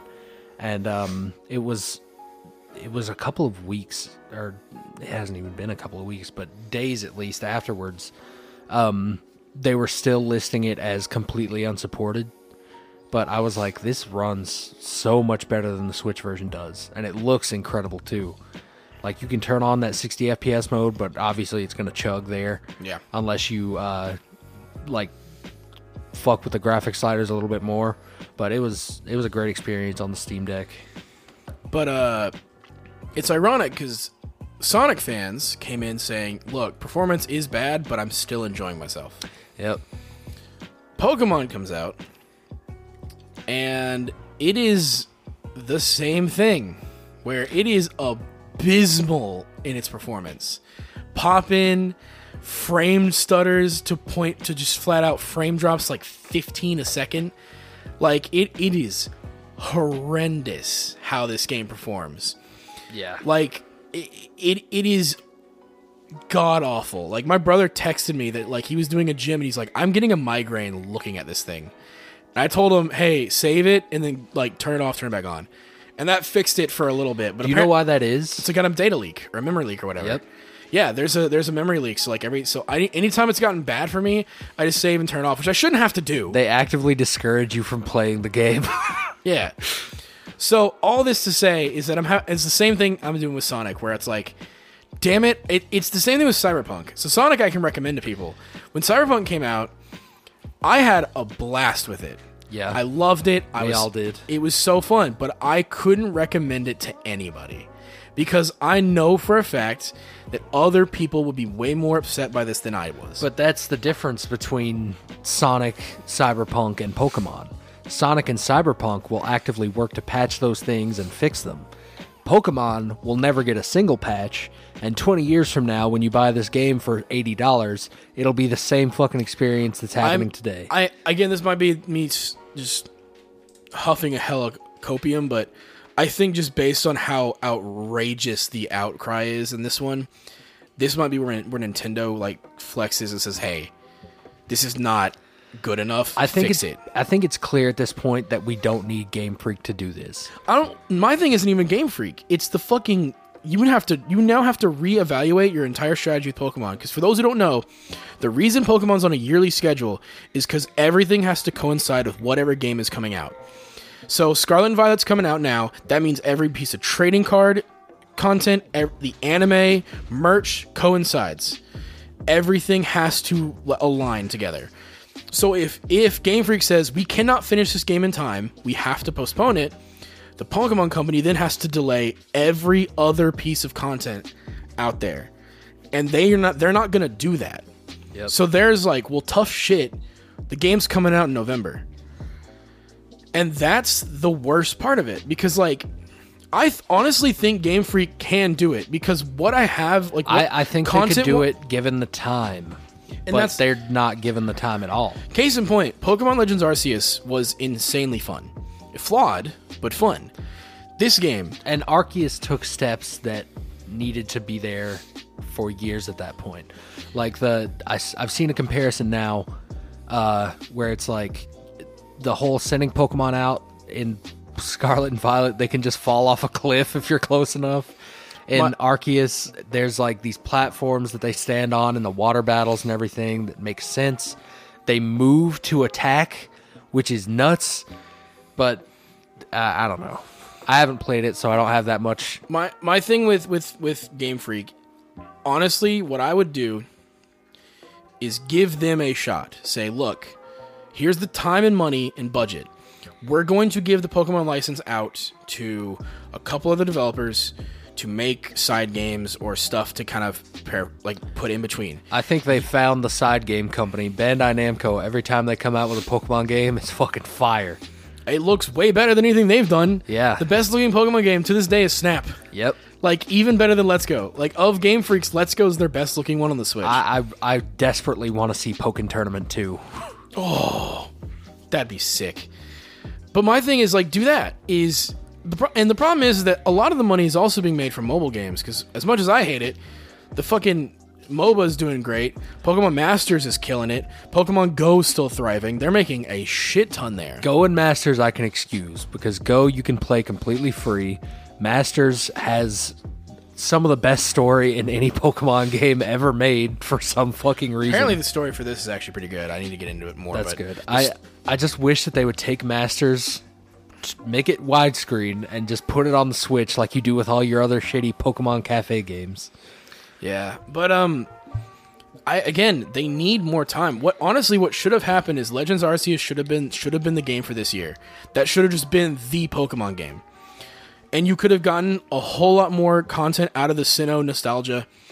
I mean, they were selling a $100 box set for Arceus VMAX. Yeah. So, like, you could have done more of those. Like, have Arceus be, like, the main Pokemon you do. Honestly, what I would have done is instead of doing a Diamond and Pearl remake, I do a Platinum remake and then have Legends Arceus. So you have Giratina and Arceus as the two things for 2 years. Yeah. So you do 1 year of Giratina and like all this kind of darkness stuff and it looks kind of cool and edgy. Then you go Arceus and it's all light and whatever. And then you do Scarlet and Violet. Scarlet and Violet definitely, I feel like if it got another year, at least it would have been like the frame rate and everything performance-wise would have been good. My biggest thing right now is I'm still wondering if they'll keep the Legends tag of games going after this. I hope so. Actually, no, I don't hope so, because that's why Scarlet and Violet's the way it is. They're already small ass development team was split in two. One working on Arceus, one working on. Here's Scarlet what Violet. I propose: get Bandai Namco to make the Legends games, See, I like and keep Game Freak on the main series. I like where your head's at. Honestly, I feel like, to me, what would have been really cool is Nintendo, not just Bandai Namco, but have Nintendo get the Legends IP. So like, you can still get the Get mainline some Breath of the Pokemon Wild games. shit in there, Honestly, Monolith, dude. They call Monolith to fix everything that they ever have problems with. Look, I'm just saying, I haven't played as much as you have, clearly, but even the amount of bits I've played in Xenoblade 3, it is night and day how like different. It's insane that they're on the same console. Monolith is a bunch of wizards. Because Xenoblade Definitive, it's like, okay, it's a remaster of a Wii game. That makes sense. Speaking of which, Taylor sent me a picture of the Nintendo Store Japan. They have full-size Link statue, by the way. But she was like, they have one piece of Xenoblade merch. And it was these, like, card key things. They were, like, acrylic. But it was, like, a pack of them that had all the Xenoblade 1 party members on each little chain thing. And I was like, damn, I kind of like that. We'll get to. I actually have something I want to talk about. We might get to it if we have enough time, but I don't know, man. I just think Pokemon it sucks because there's no other game like it. Like, even if you look at Nexamon or Digimon and all this other stuff, it's like, yeah, but it's not Pokemon though. Yeah, even like the closest thing that I can compare it to, as far as like the combat and everything goes, is Shin Megami Tensei. And Shin Megami Tensei is so far removed from Pokemon thematically that it'll never be able to do the same things that it does. It sucks too, because of how much money Pokemon makes, is they're gonna get tighter deadlines. Most money, yeah, in the world. Like Pokemon, like, and it sucks because like the anime is pretty good. Did you see Ash won? Yeah, he's the champion now. I saw a video of someone in the Shibuya Scramble, and they were panning their camera around, and every screen was Ash winning the tournament. And I was like, this is where we need to be. But like, I don't know, man. It sucks because like I'm enjoying myself. Like, you can craft your own TMs in this game, because every time you catch a Pokemon, you get like Psyduck hair or whatever, like small little things. Psyduck hair. Yeah, right. Give me a pillow full of Psyduck hair. But like you get materials where it's like, all right, well, I can, based on the Pokemon I've caught, I have enough Gyarados scales and whatever. Like, it's a little fucked up when you think about it. Yeah, you're the one that's cutting off the fucking Slowpoke tails in this game. Yeah, right. But it's with all this stuff, you can make TMs, and like you can make powerful TMs with these.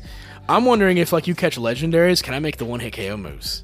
Like, I need to know how far that goes. That would be really interesting. Have you seen the concept art for the upcoming like Pokemon legendary drops? They're what do you mean legendary? Like card or game? Game. Like for Scarlet, like for Violet. Scarlet and Violet. Ooh. They're doing Paradox versions of Pokemon. So there's Paradox Suicune, and that Paradox Suicune is a fusion of Suicune, Entei, and Raikou. And they're doing the same thing with Virizion in the other game. Well, because I know the way it works. Because I think it's based on the game you get. Scarlet, you get past forms of Pokemon, and Violet, you get future forms. Because the one I keep seeing on Twitter is what's Nappy's evolved form? Donphan or whatever. Like it's got Phanpy or whatever. Yeah, the little Phanpy, elephant. sorry. Yeah, it's Donphan. Okay, Donphan I keep seeing in YouTube thumbnails on Twitter is he looks super prehistoric in one and like honestly terrifying, and then his futuristic one is like ugly as sin, but it's a robot. And I'm like, okay, so that's like the gimmick for evolutions, and they're really fucking cool. I didn't know they're doing that for the legendaries. I wonder. So this makes me wonder: is if we are going honestly, if this game is so abysmal. If they take the time and do whatever the mid ground between Scarlet and Violet is, and actually do the third game, and not just DLC, because that's the thing. If you do DLC and your game's broken still, then it's not going to work. Because my thing is, I don't want them to do that, because I know what's going to happen is, don't worry guys, we fixed it, now pay us $60 for the fix. Yeah. And I'm like it was a bit different when I was playing these games on the DS, and you couldn't just patch in platinum content. Right. Because I will admit, I love Diamond and Pearl, but when I played Platinum, I can't fucking go back to Diamond and Pearl. Yeah. Movement's slower, the gameplay's all slow. Like, Platinum is the way to go. I don't want them, I don't know if I'm going to buy the DLC for this one, honestly. I mean, at least until they fix it. Because it's the same with Cyberpunk, where yeah, I'm buying Phantom Liberty, because now the game's running well, and now it makes sense for them to put DLC. But if you're going to try to sell me a $30 DLC for a game that doesn't run... Yeah. I'm not gonna buy it. I bought Sword and Shields because I enjoyed as much as Sword is it's kind of a 7 out of 10 game. I enjoyed my time with it, and the DLC was great. I enjoyed my time with it, but I did not finish it because at one point it's in several points it's all right, you had your open world fun, go down this hallway for the next 10 hours. Yeah. The story of that game, every time something big happens, Leon and all the people say, no, you go do your gym challenge. This is for the adults. We'll deal with this shit. And I'm okay. And then finally, because Leon loses, then I get to go do the hero shit. Remake Black and White, but no. Remake Black and White, but do it good. Give it 5 years development time. Bandai Namco remake Black and White. Yes, that's what I want. And honestly, just Black and White to me has the best story. Me and Joey the other night were just texting back and forth about this hypothetical game that we thought up, the Koei Tecmo Pokemon Warriors idea. Just go back in time and do the old school wars that happened. Yeah, I mean they have Conquest. Just take everything from Conquest and make it a Muso game. I actually really want to play Conquest. That seems like a fun game. It looks pretty cool. You can. I think it's actually pretty cheap. The last time I saw it at GameStop, it was only $15 because it's not mainline. I'm gonna check Amazon. Well, you probably don't even need to. Just bring me that 3DS finally, and I'll one of these days. But yeah, so this is kind of the same topic, but I did want to mention this because it pertains to Xenoblade 3 and other games. I don't know what it is, but I'm not vibing with JRPGs much anymore. And I think it's the length. Because I tried playing Live Alive, and I got far, but I was there was a point where I just stopped. Same with Triangle Strategy. I mean, that's the landscape that we're in. Any game that takes up so much of your time is going to be less appealing because there's 15 other games that come out the exact same day. But it's different because it can't be length because, I could fuck up a Western RPG. When I played Cyberpunk, I was all in. I think it's engagement is the thing. Because there's so many points in RPGs where it's okay, I have to do this battle, click A, click A, click A. Because even one thing, I love Xenoblade 1 and Torna, but even those had moments where I'm alright, fuck, okay. And you go through, whereas I feel I don't have to deal with that in Western RPGs. Yeah. Anytime I've gone and replayed Skyrim, I can lose myself 60 hours in and not feel tired. The only reason I'll stop is I'm fuck, I neglected 3 other games. I should probably try those out. Pokemon's one where I'm I could get this done in 40 hours. That's fine. Most people are 25 in and are I'm almost to the 8th gym badge, and then whatever final lore shit they have to throw at me, and I'm all right, cool, I can do that. That's no problem. Yeah, that's the nice thing about Pokemon. You pick a team and you stick with it, and you're done with the game pretty quick. But then Live Alive is long. Triangle Strategy is fucking long. Xenoblade 3 is fucking long. Live Alive makes sense because it was an SNES RPG, so that checks out.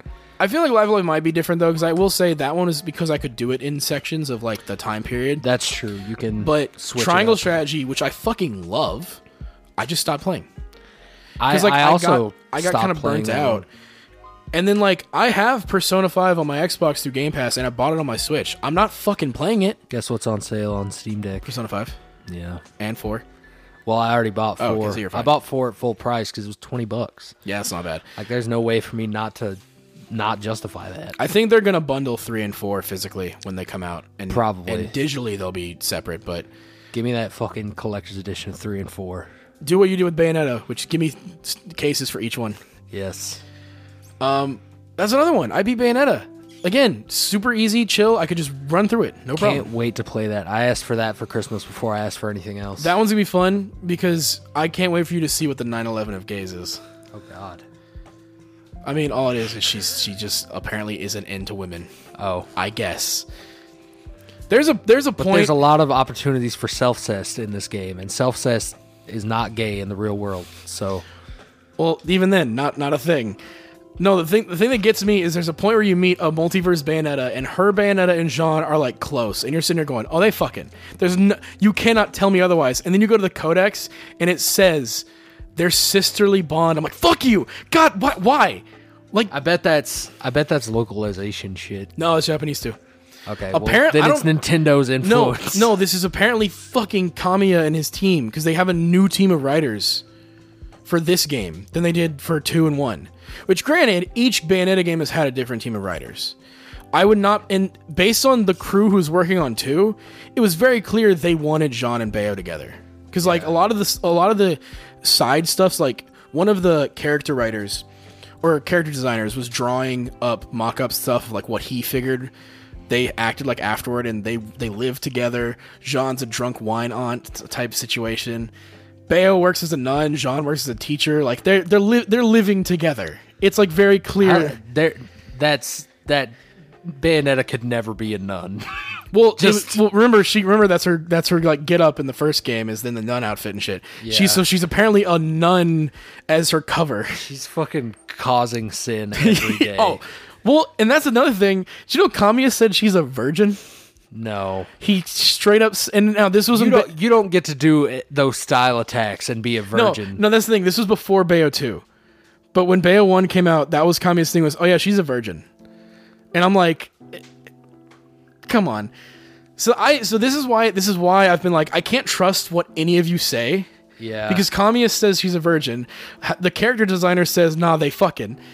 And then the games go, but they're not though. And then the games also go, she fucking whips people and knows how to step on people and has many, many, many BDSM instruments that she uses every single day. But then, and that's the thing too, is that like, Bayonetta 2 is, like, my thing with it is, because Bayonetta 3 is multiverse shit, right? Uh-huh. You could have easily just canonized Bayo 2 and Jean from that universe and just been, see? Canon. And then also had your 1 and 3 where she's not into Jean, I guess. Yeah. Like, to me, it's the easiest miss, and then now they're teasing Bayo 4. Kamiya already said that, oh yeah, Bayo 4 is coming out. Can't wait to play that in 30 years. Do you know what he said? Because people are upset by the ending. He goes, well, I guess y'all didn't understand my vision. And I'm like, God, I fucking hate you. Yeah. But yeah, no, anyway, like, I don't know. JRPGs have just been slowly, like, losing me. I'm very worried how I'm going to feel with, because Crisis Core is long, too. I love Crisis Core, but am I going to be able to, like, sit through it? Same with 16. But Crisis Core has more engagement than your standard RPG. Yeah. And I think that's going to keep you drawn in. Because I know, same with 16, I know I'm going to like it because of the action combat. But I don't know about that. And then Remake is interesting because they're very short. They're like 40 hours. So I can do that easy. Yeah. I don't know. Once you start getting to the 60-plus hour mark, I start losing it. Because I'm like, all right, how much longer? Whereas an action game like Yakuza, I can lose my life to. Because like those games, like if I want to streamline it, it's 30, 40 hours. Yeah. But if I want to do goofy-ass side quests, like I did in 0, 100+.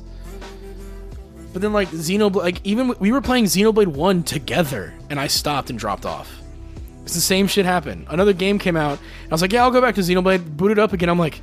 It's also got to be with how often you're working, because on my days off, I'll just lay in bed and play a game for 15 hours because I'm a fat piece of shit. Well, and my only days off are usually Tuesdays and Thursdays, and Tuesdays I dedicate to these. We do this. Yeah, and so like, and granted I have all till like 4, but still, like, I'm the type where like I want to dedicate time to something. Yeah. And I'll usually sleep in, so I'm like, fuck, I gotta go. And then Thursdays, if I'm not cleaning or doing other things like laundry, whatever, then it's like, okay, then I'll play. But like, that like, two couple hours I have every night to play a game. It's like I don't want to just dedicate this to a long ass RPG. Yeah. Which sucks because like from what I've played, I got to chapter 2 of Xenoblade 3. That's where I stopped. And from what I've played, I'm like, yo, I can see why this is game of the year. I'm not even to the shit where you were going like, yo, what the fuck moments. Yeah, and that chapter specifically is going to take a lot of time just because of the cutscenes. Yeah, and so like that's just kind of my thing with it. I was like, I don't know, man. Like I think it's just because of how busy I am. Maybe it's just I'm growing out of it. I don't know, but like the long ass JRPG, like when Persona 6 drops, I'm honestly gonna get like, oh, great, because I know I'm gonna try to beat it. What you should do is get a Steam Deck and then get Persona 6 because it's gonna be so much easier for you to play. I mean, it's gonna be on my Switch probably too. Well, we'll see. Yeah, who knows? And then take that to work with you. I don't have time to play it at work, unlike you. True. I have to be focused and roll burritos for 6 hours. I went to work yesterday, and I walked in, and we had 19 arrivals. I was doing jack shit all night. It was great. Hell yeah. But anyway, I think that's all we got for the day. A lot of fun for this one. This was a good one because this is bringing back some nostalgia feelings of just you and me chilling in my room, just like with dinky ass like holding the microphone with no pop filter. This is brought back, so I'm glad we got to do this one. But Matt, we miss you. We need you back. Yeah, definitely come back soon. But bring us back some red jeans from Zion. Yeah, no, we dude. I need you to longboard back into my life, Matt. Thank you guys, and as always, take it sleazy.